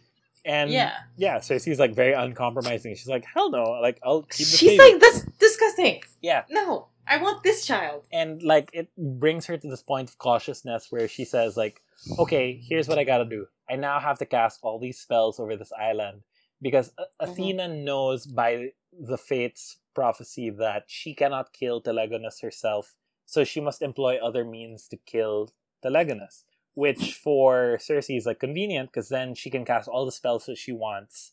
And she has like two very important strong spells that she casts in particular that protect the island from Athena the whole time through. So time passes, she's continuing to protect Telegonus from Athena, and eventually, like, from being a difficult child, Telegonus turns into, again, this sort of inquisitive but like sort of more manageable child. And eventually when he turns 16, she's like, okay, now's the time you find out about your father. And he's like, okay, so when can I meet him? And she's like very reluctant about that because she knows that obviously Odysseus didn't know that she was pregnant. And the one thing Odysseus wanted in life was to be reunited with his family. So if ever he had to go and Telegonus had to go and see Odysseus, Telegonus would then have to deal with the reality of the fact that he's basically a bastard son. Yeah. But she decides like, no, okay, he's basically going to be a man, and I think like sort of she like finds a way to reason around it. Like the best plan that I can plan is planning around what he wants also. So she says, okay, you can go, but I'm going to set these conditions. You have to wait a few days. You have to treat Odysseus' family with the utmost respect. Then the last condition that she poses is something that she kind of has to do herself, where she basically goes into the deep ocean and she finds this creature named Trigon, who's basically a giant stingray. And she bargains with Trigon to... He's like the god of the bottom of the ocean, right? I feel like he's just like basically the dad of the stingray from Finding Nemo. Wow. Okay. He's not the god of the ocean. Like, that's Poseidon. Isn't he? He's Poseidon. That's Poseidon, wouldn't it be? No, not of the ocean, but like of like the bottom of the ocean. Would that... Oh my god, that was my understanding. Anyway, possibly. whatever. Anyway, so Greek. Trigon. So she gets the tail from Trigon, and like it's one of those things where like Trigon makes this bargain with her, like, if you get it, you're gonna have to experience eternal pain all your life. And she's like, fine, I'm willing to do it. It's like, fine, you have to battle me for it. She's like, fine, I'm willing to do it. And like it's only like all these things, and it's only like when he sees her reach out for him that Trigon realizes, oh shit, she's serious. She's like, okay, you can have the tail. And like he warns her, just like, give it back. Like, here's the thing: if you touch the poison on the tail, like for you as an immortal, like you won't die, but it's gonna hurt a lot. Now, but if you're immortal, if you touch this instantly, you will die. So she's like, okay, cool. Not like that's gonna matter to me anyway. But she like cautions like Telegonus about it, and he goes and he sets off and he goes to Ithaca. And literally in the next chapter, he comes back and he's like, yeah, shit got fucked up. Yeah, so, yeah, he's like, hey, Mom, it's me. So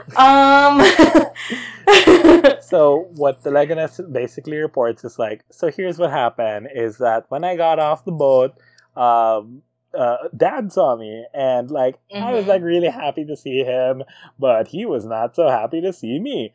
And then he just like started running at me. And I got scared because he did that thing where, when you put your hands out to kill a person, and I kind of sidestepped him. He got my spear, and he accidentally touched the tip. He touched the tip. Yeah. He touched the tip.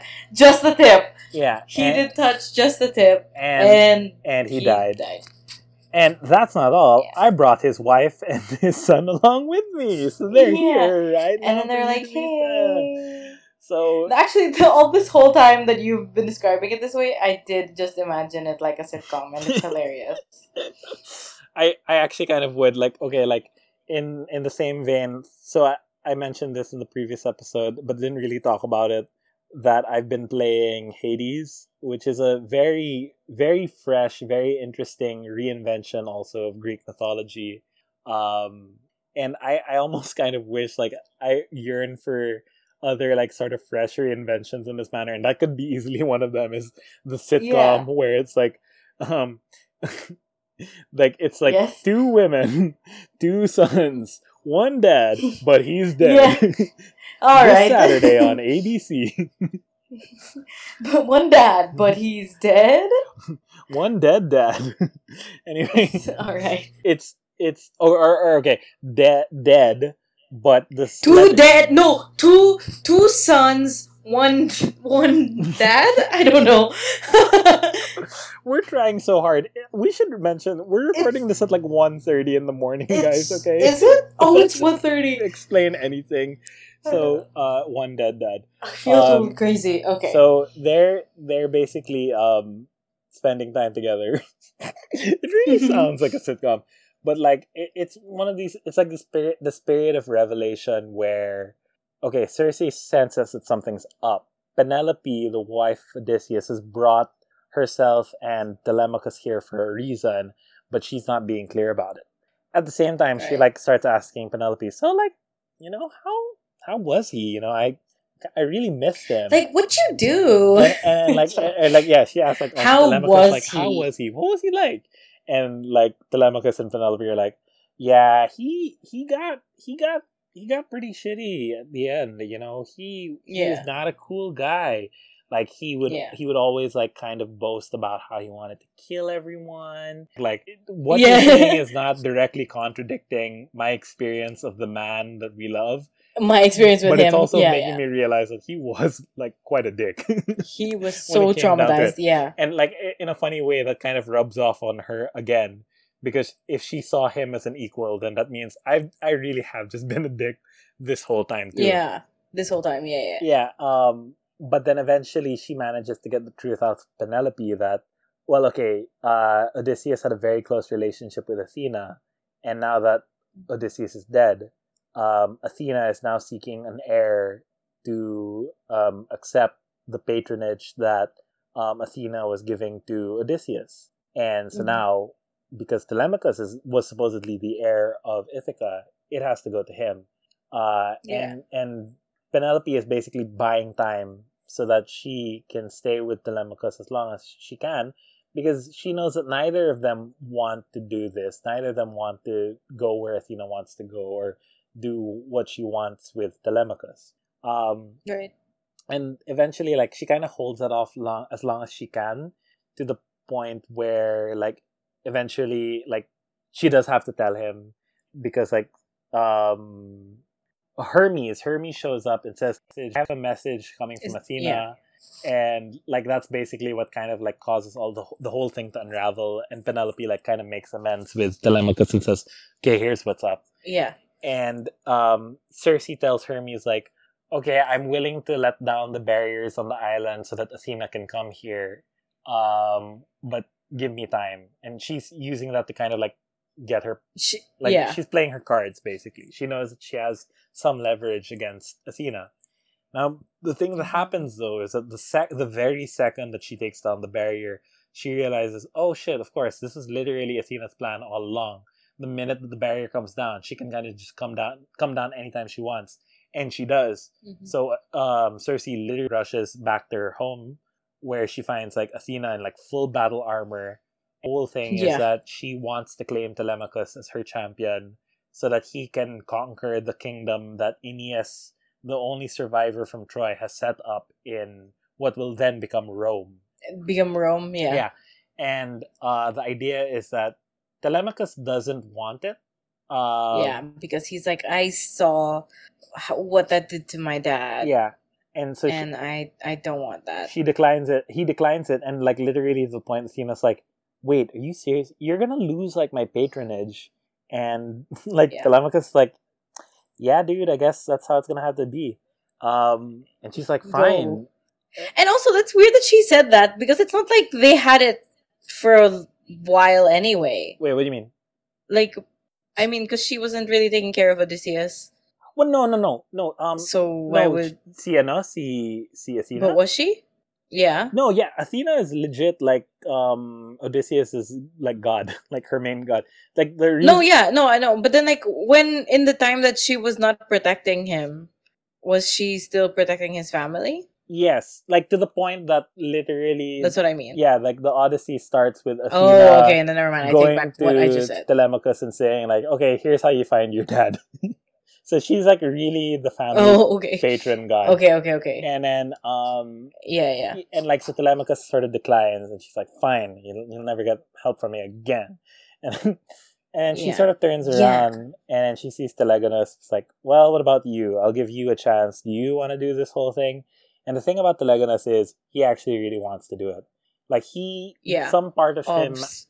has that aspect of Odysseus that is yearning for adventure, yearning for the horizon. Mm-hmm. And it's not like Circe like kind of her rationale for it is like, look, he's the one who can now make his own decisions in the same way that Telemachus is allowed to make his decision and say no. I have to kind of give Telegonus the option to say yes. And this is sort of the part that really moved me because like the whole arc of the novel then becomes like, this is the story of a person who, when she was young, people made decisions. Everyone. People made decisions that affected her directly or indirectly, and she had no say in them. And all she could feel was like scorn and disgust for the world. And now here's the one person that she loves the most in her life making a decision that she allows herself to have no say in over. And even if he makes the decision that will hurt her the most, that's the decision that she has to come to accept. And like that was the one, like that was the moment for me where like the whole book like really kind of clicked into place. It's like, whoa, like she, like you see this story of this person who has now like reclaimed herself by process of growth. Yeah. And like it suddenly made sense for why the book had to take as long as it did, or had to go through like the pace that it went through, which is always sort of my gripe with books that have a somewhat slow pace, is that you know, they do go through a lot of thoughts and feelings and interiority and experiences, but at the end, they don't really round it out. But no, the opposite is that a lot of them, like especially the best ones, like really pay off. And this is one good example. I get where what you mean now. I felt like at the end of it, it's like, oh, thank God I stuck through, because like I now have this like intensely moving moment where she decides to like let her son go, even though she's been like literally protecting him from the moment he was born. And it just goes to show how much things have changed for her and how much time has changed for her, that she's able to make that decision. And I mean, like, at least come to a situation of peace with it, where she's able to manipulate the circumstances enough that she can do something about it. Because after Telegonus leaves, I will say, I also don't cry a lot in books, but I very nearly. Oh, did you cry? No, did you? I was like, is this it? Is this the moment? I very nearly felt myself on the verge of tears when she hugged him for the last time. And it was one of those things where she like kind of described it as sort of like, that was such a good, like kind of like not wanting to like squeeze him so tightly or so hard, but it felt like becoming one with him almost. Like I'm not getting the quote right, but like that's what the idea of that image felt like. And I was like, shit, this is too good. This book is I so super feel good. you. I really also remember reading this for the first time before and being like, wow, this is like, because you really feel the 1,000 years, you know. It's not a decision that comes out of power or like vengeance or spite, but really like out or of, like it's not like she knew also what would happen. Yeah, but like out of right? like It's this not like she knew that would be wrong. It's a decision that comes out of this very total acceptance of this other person. Like saying like I won't necessarily agree with what you're about to do here, but I know that if you do it, you will have it in you to like get what you want out of it, basically. Yeah. So there was a lot about it that was really moving to me. And like from then on, it just keeps like continuously escalating, because then you have this whole like sort of endgame sequence where she decides like, okay, you know what? It's like what I told Trigon, like I'm sick of this world. And then she basically remembers what he had told her, what Trigon had told her, like, look, if you're sick of this world, then you can change it. And that kind of gives her an idea. So she sets off on this one last quest where the first thing she does is she asks Helios to lift off her exile. And like she makes this very stern demand, like, look, the most that you can do for me is to lift my exile because I'm your daughter. And Yeah. like he basically is like very reluctant about like giving into that, and he like even threatens her like, well, you if you get Yeah. out of this exile, like you better not like screw shit up for me because She's like, like start shit. because I'm gonna disown you. And she's like, disown me already. And she's like, then what? yeah, then do Yeah. it. Or she's gonna be like, disown me, you never cared. Yeah. So What's the difference? Like that's stage 1. Then stage 2 is she then goes off to find.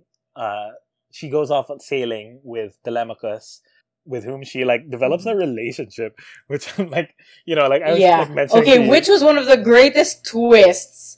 Like, I of like this whole thing. I mean, like I'd seen that they were gonna get together, like in the old canon. You see it. But then like sort of the way that they come together, I'm like, dude, he's so much younger than you.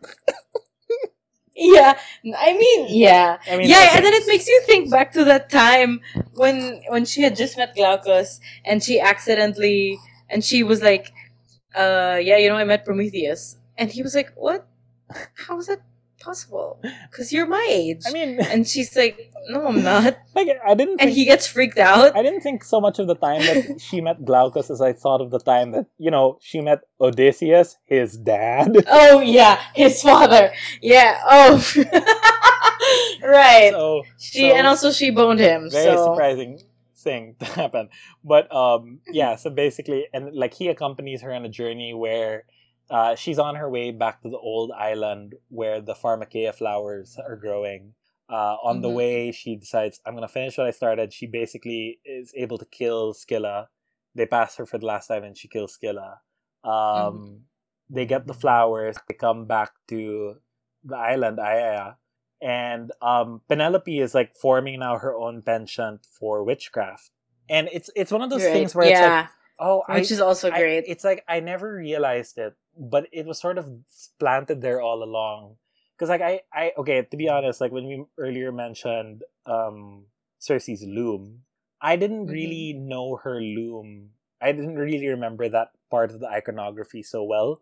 The one I remembered was that Penelope had a loom because that was the one that she used to like make the suitors believe that she was that's like, right. Maybe that's what I was thinking of. So the thing is like I like it sort of made me realize like, oh, they have planted it here that Penelope basically can get a lot out of this relationship, this friendship with Circe.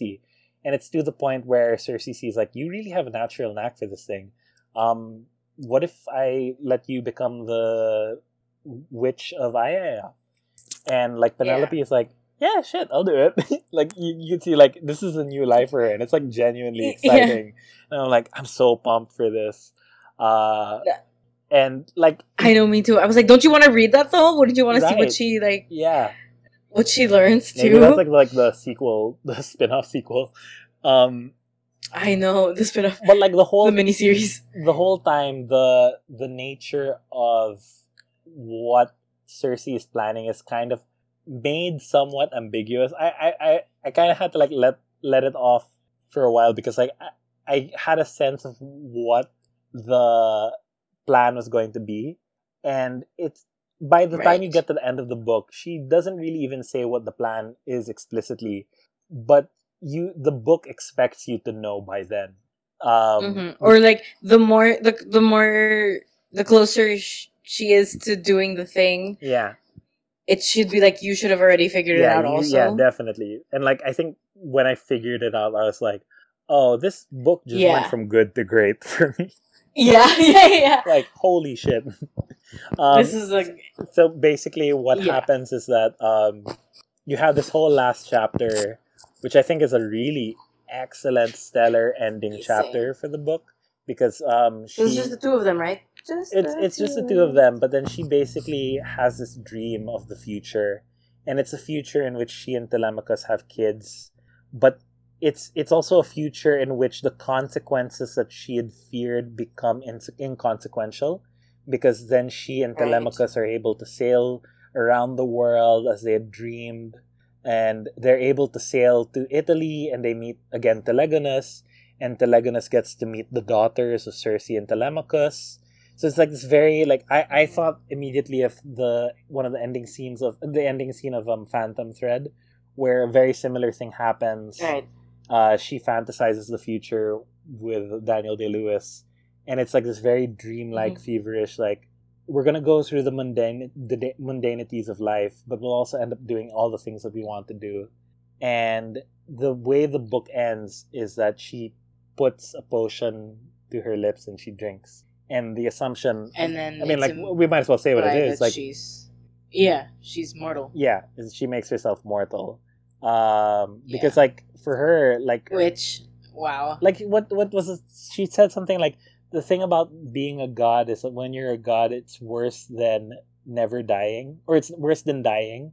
Because you never change. It's worse than dying because you never change, you never grow, and like it's that whole sense of why the idea of immortality is so scary.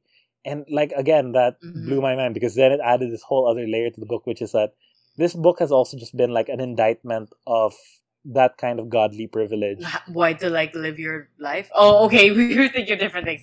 Yeah, no, I was like, for me, it's like again, like all these things that you'd want for yourself that you think are status symbols or material symbols, they will not really mean anything in the end. They're just vanity. So like for her, that's a faith worse than death, which I was like, hell yeah. And you might as well like become mortal and live the rest of your life with the one person who sees you as, you know, what you are and accepts you and does that thing that you were just talking about, where like she totally accepts her son and lets him go. At the end, she has Telemachus who accepts her for who she is. Yeah. And would be happy to also spend, I guess, his days with her. Yeah. It's the thing also, like, there are so many things about it that feel like allusions as well to... Okay, like, I'm, like the more I think about it... Humanity? I was gonna say allusions to, like, Lord of the Rings. Or, like, sort of, like, parallels between it. Because, like, you have this thing... So, like, I was thinking about when I was reading a book, which is, like, it's this whole thing about the argument about humans and mortals... where like in Lord of the Rings, like humans are seen as the weakest race.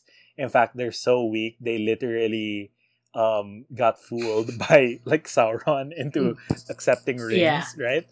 And then Sauron, like, I know. But like the implication of Lord of the Rings is that men will be the last race to live in Middle Earth, so they're gonna be the ones who ultimately have to take care of it. And like the book like Lord of the Rings starts out on this idea that should strike you as sad, but then by the end, it should strike you as hopeful that men are going to be the ones left behind to take care of Middle Earth. Yeah. Now that I think about it again, this is also like basically what That's happens. That's like that also, right? I was going to say like also the Aragorn-Arwen thing, where like if Arwen stays with Aragorn, she's not going to be an elf anymore. Or like she's going to lose like her elf aura. Right. Diba? Yeah. So, or like, her elf head, I guess. Yeah. Yeah. So I was like, illusions. Interesting. As Robert Pattinson would say if he were a lit teacher. Stop. Illusions. Okay. Alright. And that's Circe. And that's Circe. That's Madeline Miller. Yeah. Okay, as you can tell, obviously, as I said, I really love this book. I love it way more than Song of Achilles. Like I do too. I quite like Song of Achilles. Yeah, I did too. But the thing about this book is that it went somewhere else for me that I feel like I'm gonna carry with me for a while. And that's not something I expected. I'm so happy for you. That's not something I expected from this book, because I always feel like retellings have such a difficult task upon them, because they're treading ideas that have already been, tread upon. But then at the same time, for like so long. Yeah, but then at the same time, that's the whole appeal of the Homeric epics, is that those were stories that people had known for so long. Yeah, which is what we said last time. Yeah, and yet, like, it was the telling, as Leon said. It was the way that it was told that people remembered and thought, like, this is particularly excellent. And I think that's true, at least. And then also... yeah, sorry, go ahead. I was just going to say, and also like what we were saying before, is that because it's been so long, and also because it's recorded in such a specific way, there's such a large flexibility to it Yeah. that Madeline 100% took advantage of, more so here than she did in Song of Achilles, I think. Yeah, Yeah. definitely. And I think she was able to play that advantage. Sorry, she was able to play that obscurity of Circe as a character to her advantage. Mm-hmm. Yeah, Because exactly. I mean, I was like looking it up afterwards, and like I realized like, oh, actually, There's hardly anything. no, not no. Well, there are things, but like they're even Small. more obscure. Like apparently, Yeah, that's what I meant. Circe and Odysseus had more kids. So like, Oh, yeah. I didn't even know and that. like all three Yeah. of them go to Rome. So like for me, it was like, Oh. okay, there is an aspect of this that is known, but she was counting on me not to know that Odysseus and Circe have kids, so that she could introduce and like invest time into this one relationship that she has with presumably one kid. Yeah. Yeah. Right. So. Yeah, I was gonna say also that I really distinctly remember the first time I read it, I was like, I mean, obviously now reading it a second time, and after all the things that you said, I was like, oh yeah, that's what it's about. You know, it's about like everything you just said. Sorry, I'm like, the time of night is like getting to me now. What I wanted to say is that the first time I read it, I was like, oh, this book is basically about men ain't shit. Yeah. And and that was really great. But you know, reading it a second time was super joyful, and it makes me sad that this didn't really get that much attention compared to Song of Achilles. Right. Like, would you attribute that to? Because like, okay, we were saying, like as we said several times already, like, you know, with Song of Achilles, like a big part of that was like coming out of fandom culture and sites like Tumblr. But like, like 2017, by 2017, 2018, like those we had migrated outwards. Like they weren't as popular anymore on like Tumblr, at least as a platform. Or if it was, I did not see it at all. Yeah. And I hardly saw it on Twitter. Like I felt like for you it was more like you had kind of stuck on, as it were, the brand just waited name. For her. Yeah, like the brand name of Madeline Miller is like anything she puts out, absolutely. You'll pick it up. Yeah, which I think everyone did on, because like this book was still a bestseller, right? I think it still ended up being a bestseller, but I don't think it was for as long as the Song of Achilles was. Right? Did I make that up? Are you checking? No. Oh, okay. I thought you were checking. I'm trying to check also because chances are it were. Let's be honest. Yeah. Had to. Yeah, I don't doubt that it it did good, but obviously it didn't get the kind of attention that after I had read it, I was like, come on, like we're all gonna be talking about this. Like it was to the point that I remember when I had started at my job at the time, like literally my job last year. I had met people who had read Song of Achilles at my work, and I was like, yeah, and Circe was so great, right? And they had not gotten around to it. Well, where did they get Song of Achilles? They were also Tumblr kids. Okay, they were Tumblr kids. Okay. Yeah, they were like me. But they had not read Circe, and I was really shocked. It's like, guys, actually, I literally don't know anyone else personally who also had read Song of Achilles and then read Circe after. Like when I was telling my friends also about this miniseries, I had a lot of people be like, "Oh, I haven't even read Circe." And I was like, guys, come on. I mean, like that's ultimately the big appeal I have for this book is that, I mean, like we should have said it almost on the top of the episode, but if you haven't read Circe already, like obviously you definitely should. Oh yeah, go ahead. Yeah. Oh, and well, that's our ratings then. Here's sort of the alarming thing is that, like, or not really alarming, but like sort of like intriguing thing is that I remember I was looking at what accolades it had gotten, and the most interesting one that I'd seen was that Paste magazine had compiled a list of the most important books or the best books of the 2010s last year. And number 1 they had given to Underground Railroad by Colson Whitehead. Number 2 they gave to Circe. Number 2 was this? Yeah. Wow. And so it was, for me, it was like, whoa, this, I don't know what the other like book rankings or anything like gave to it, but Yeah. the fact that like But that she's on one of these like big magazines saw Yeah. the opportunity to say, no, you know what, we're gonna call our shot. This is number 2, Mhm. the best of the Yeah, decade, agree. and this is again higher than like I'm like like Karen- Sally's stuff too, and Swamplandia was there, and and I loved. okay, I yeah. read Swamplandia by Yeah, Karen you read Russell that. earlier this year. I really loved it, Mhm. and this was higher than that. Yeah, I'm trying to think of other ones too that would have been.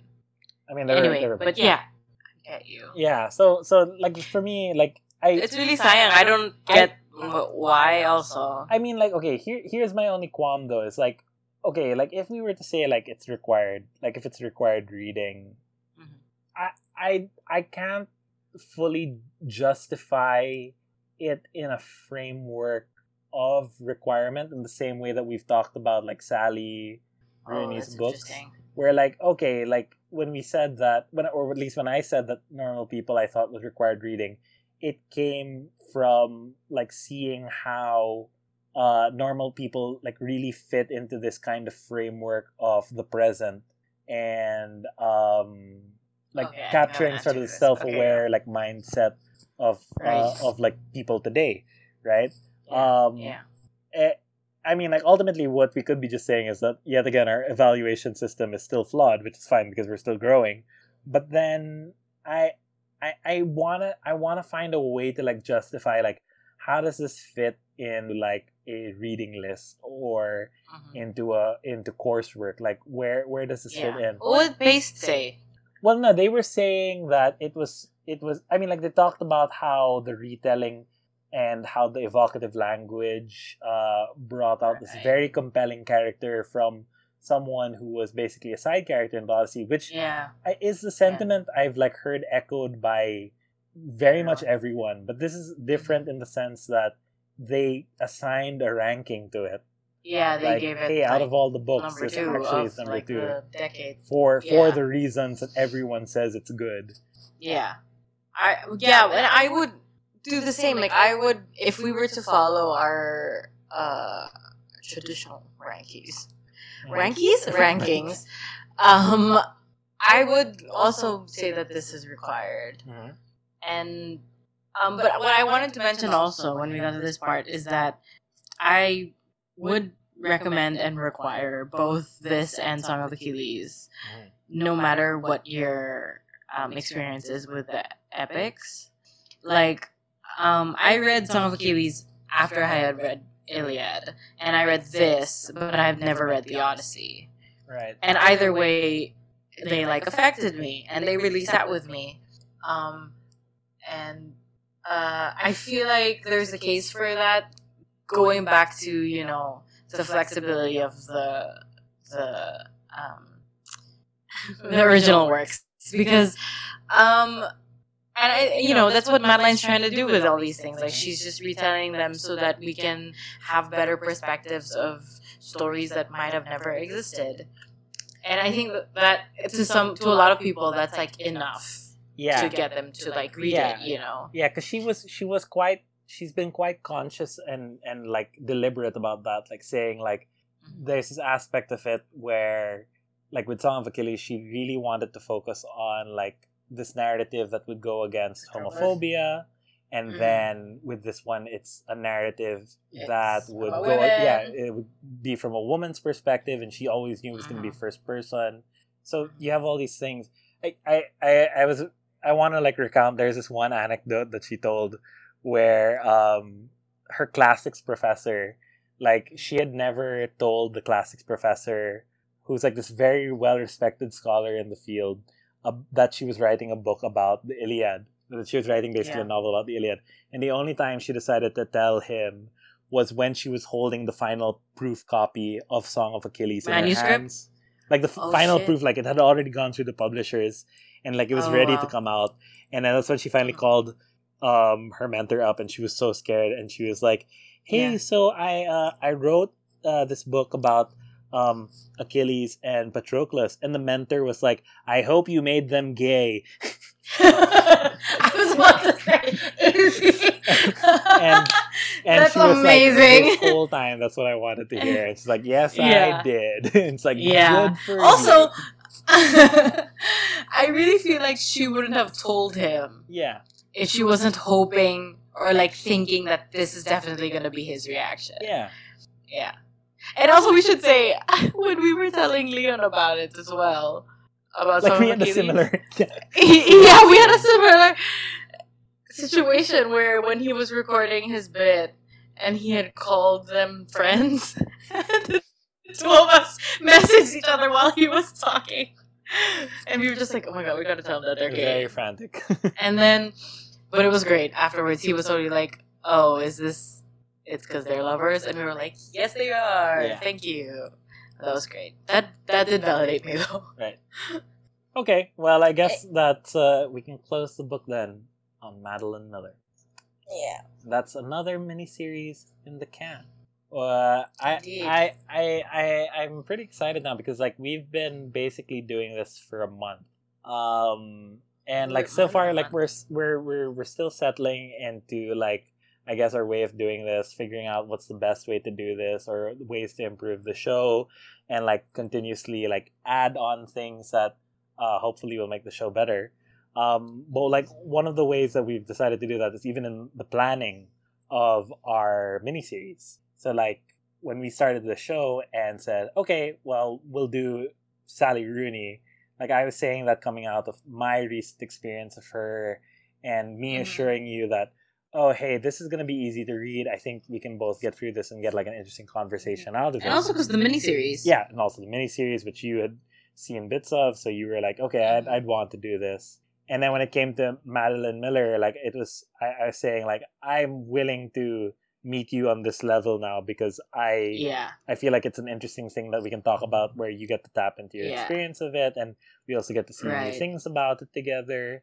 So a little bit of it so far has been my comfort zone and then what's in your comfort zone. And then, which is great. Which is great because that being said, the third writer that we are going to cover is someone who is in neither of our comfort zones because we have not read majority of this writer's work. We've read help me combined. That's what I was trying to say. Yeah, combined, you and I have read 1.5 works. Well, yeah, that's right.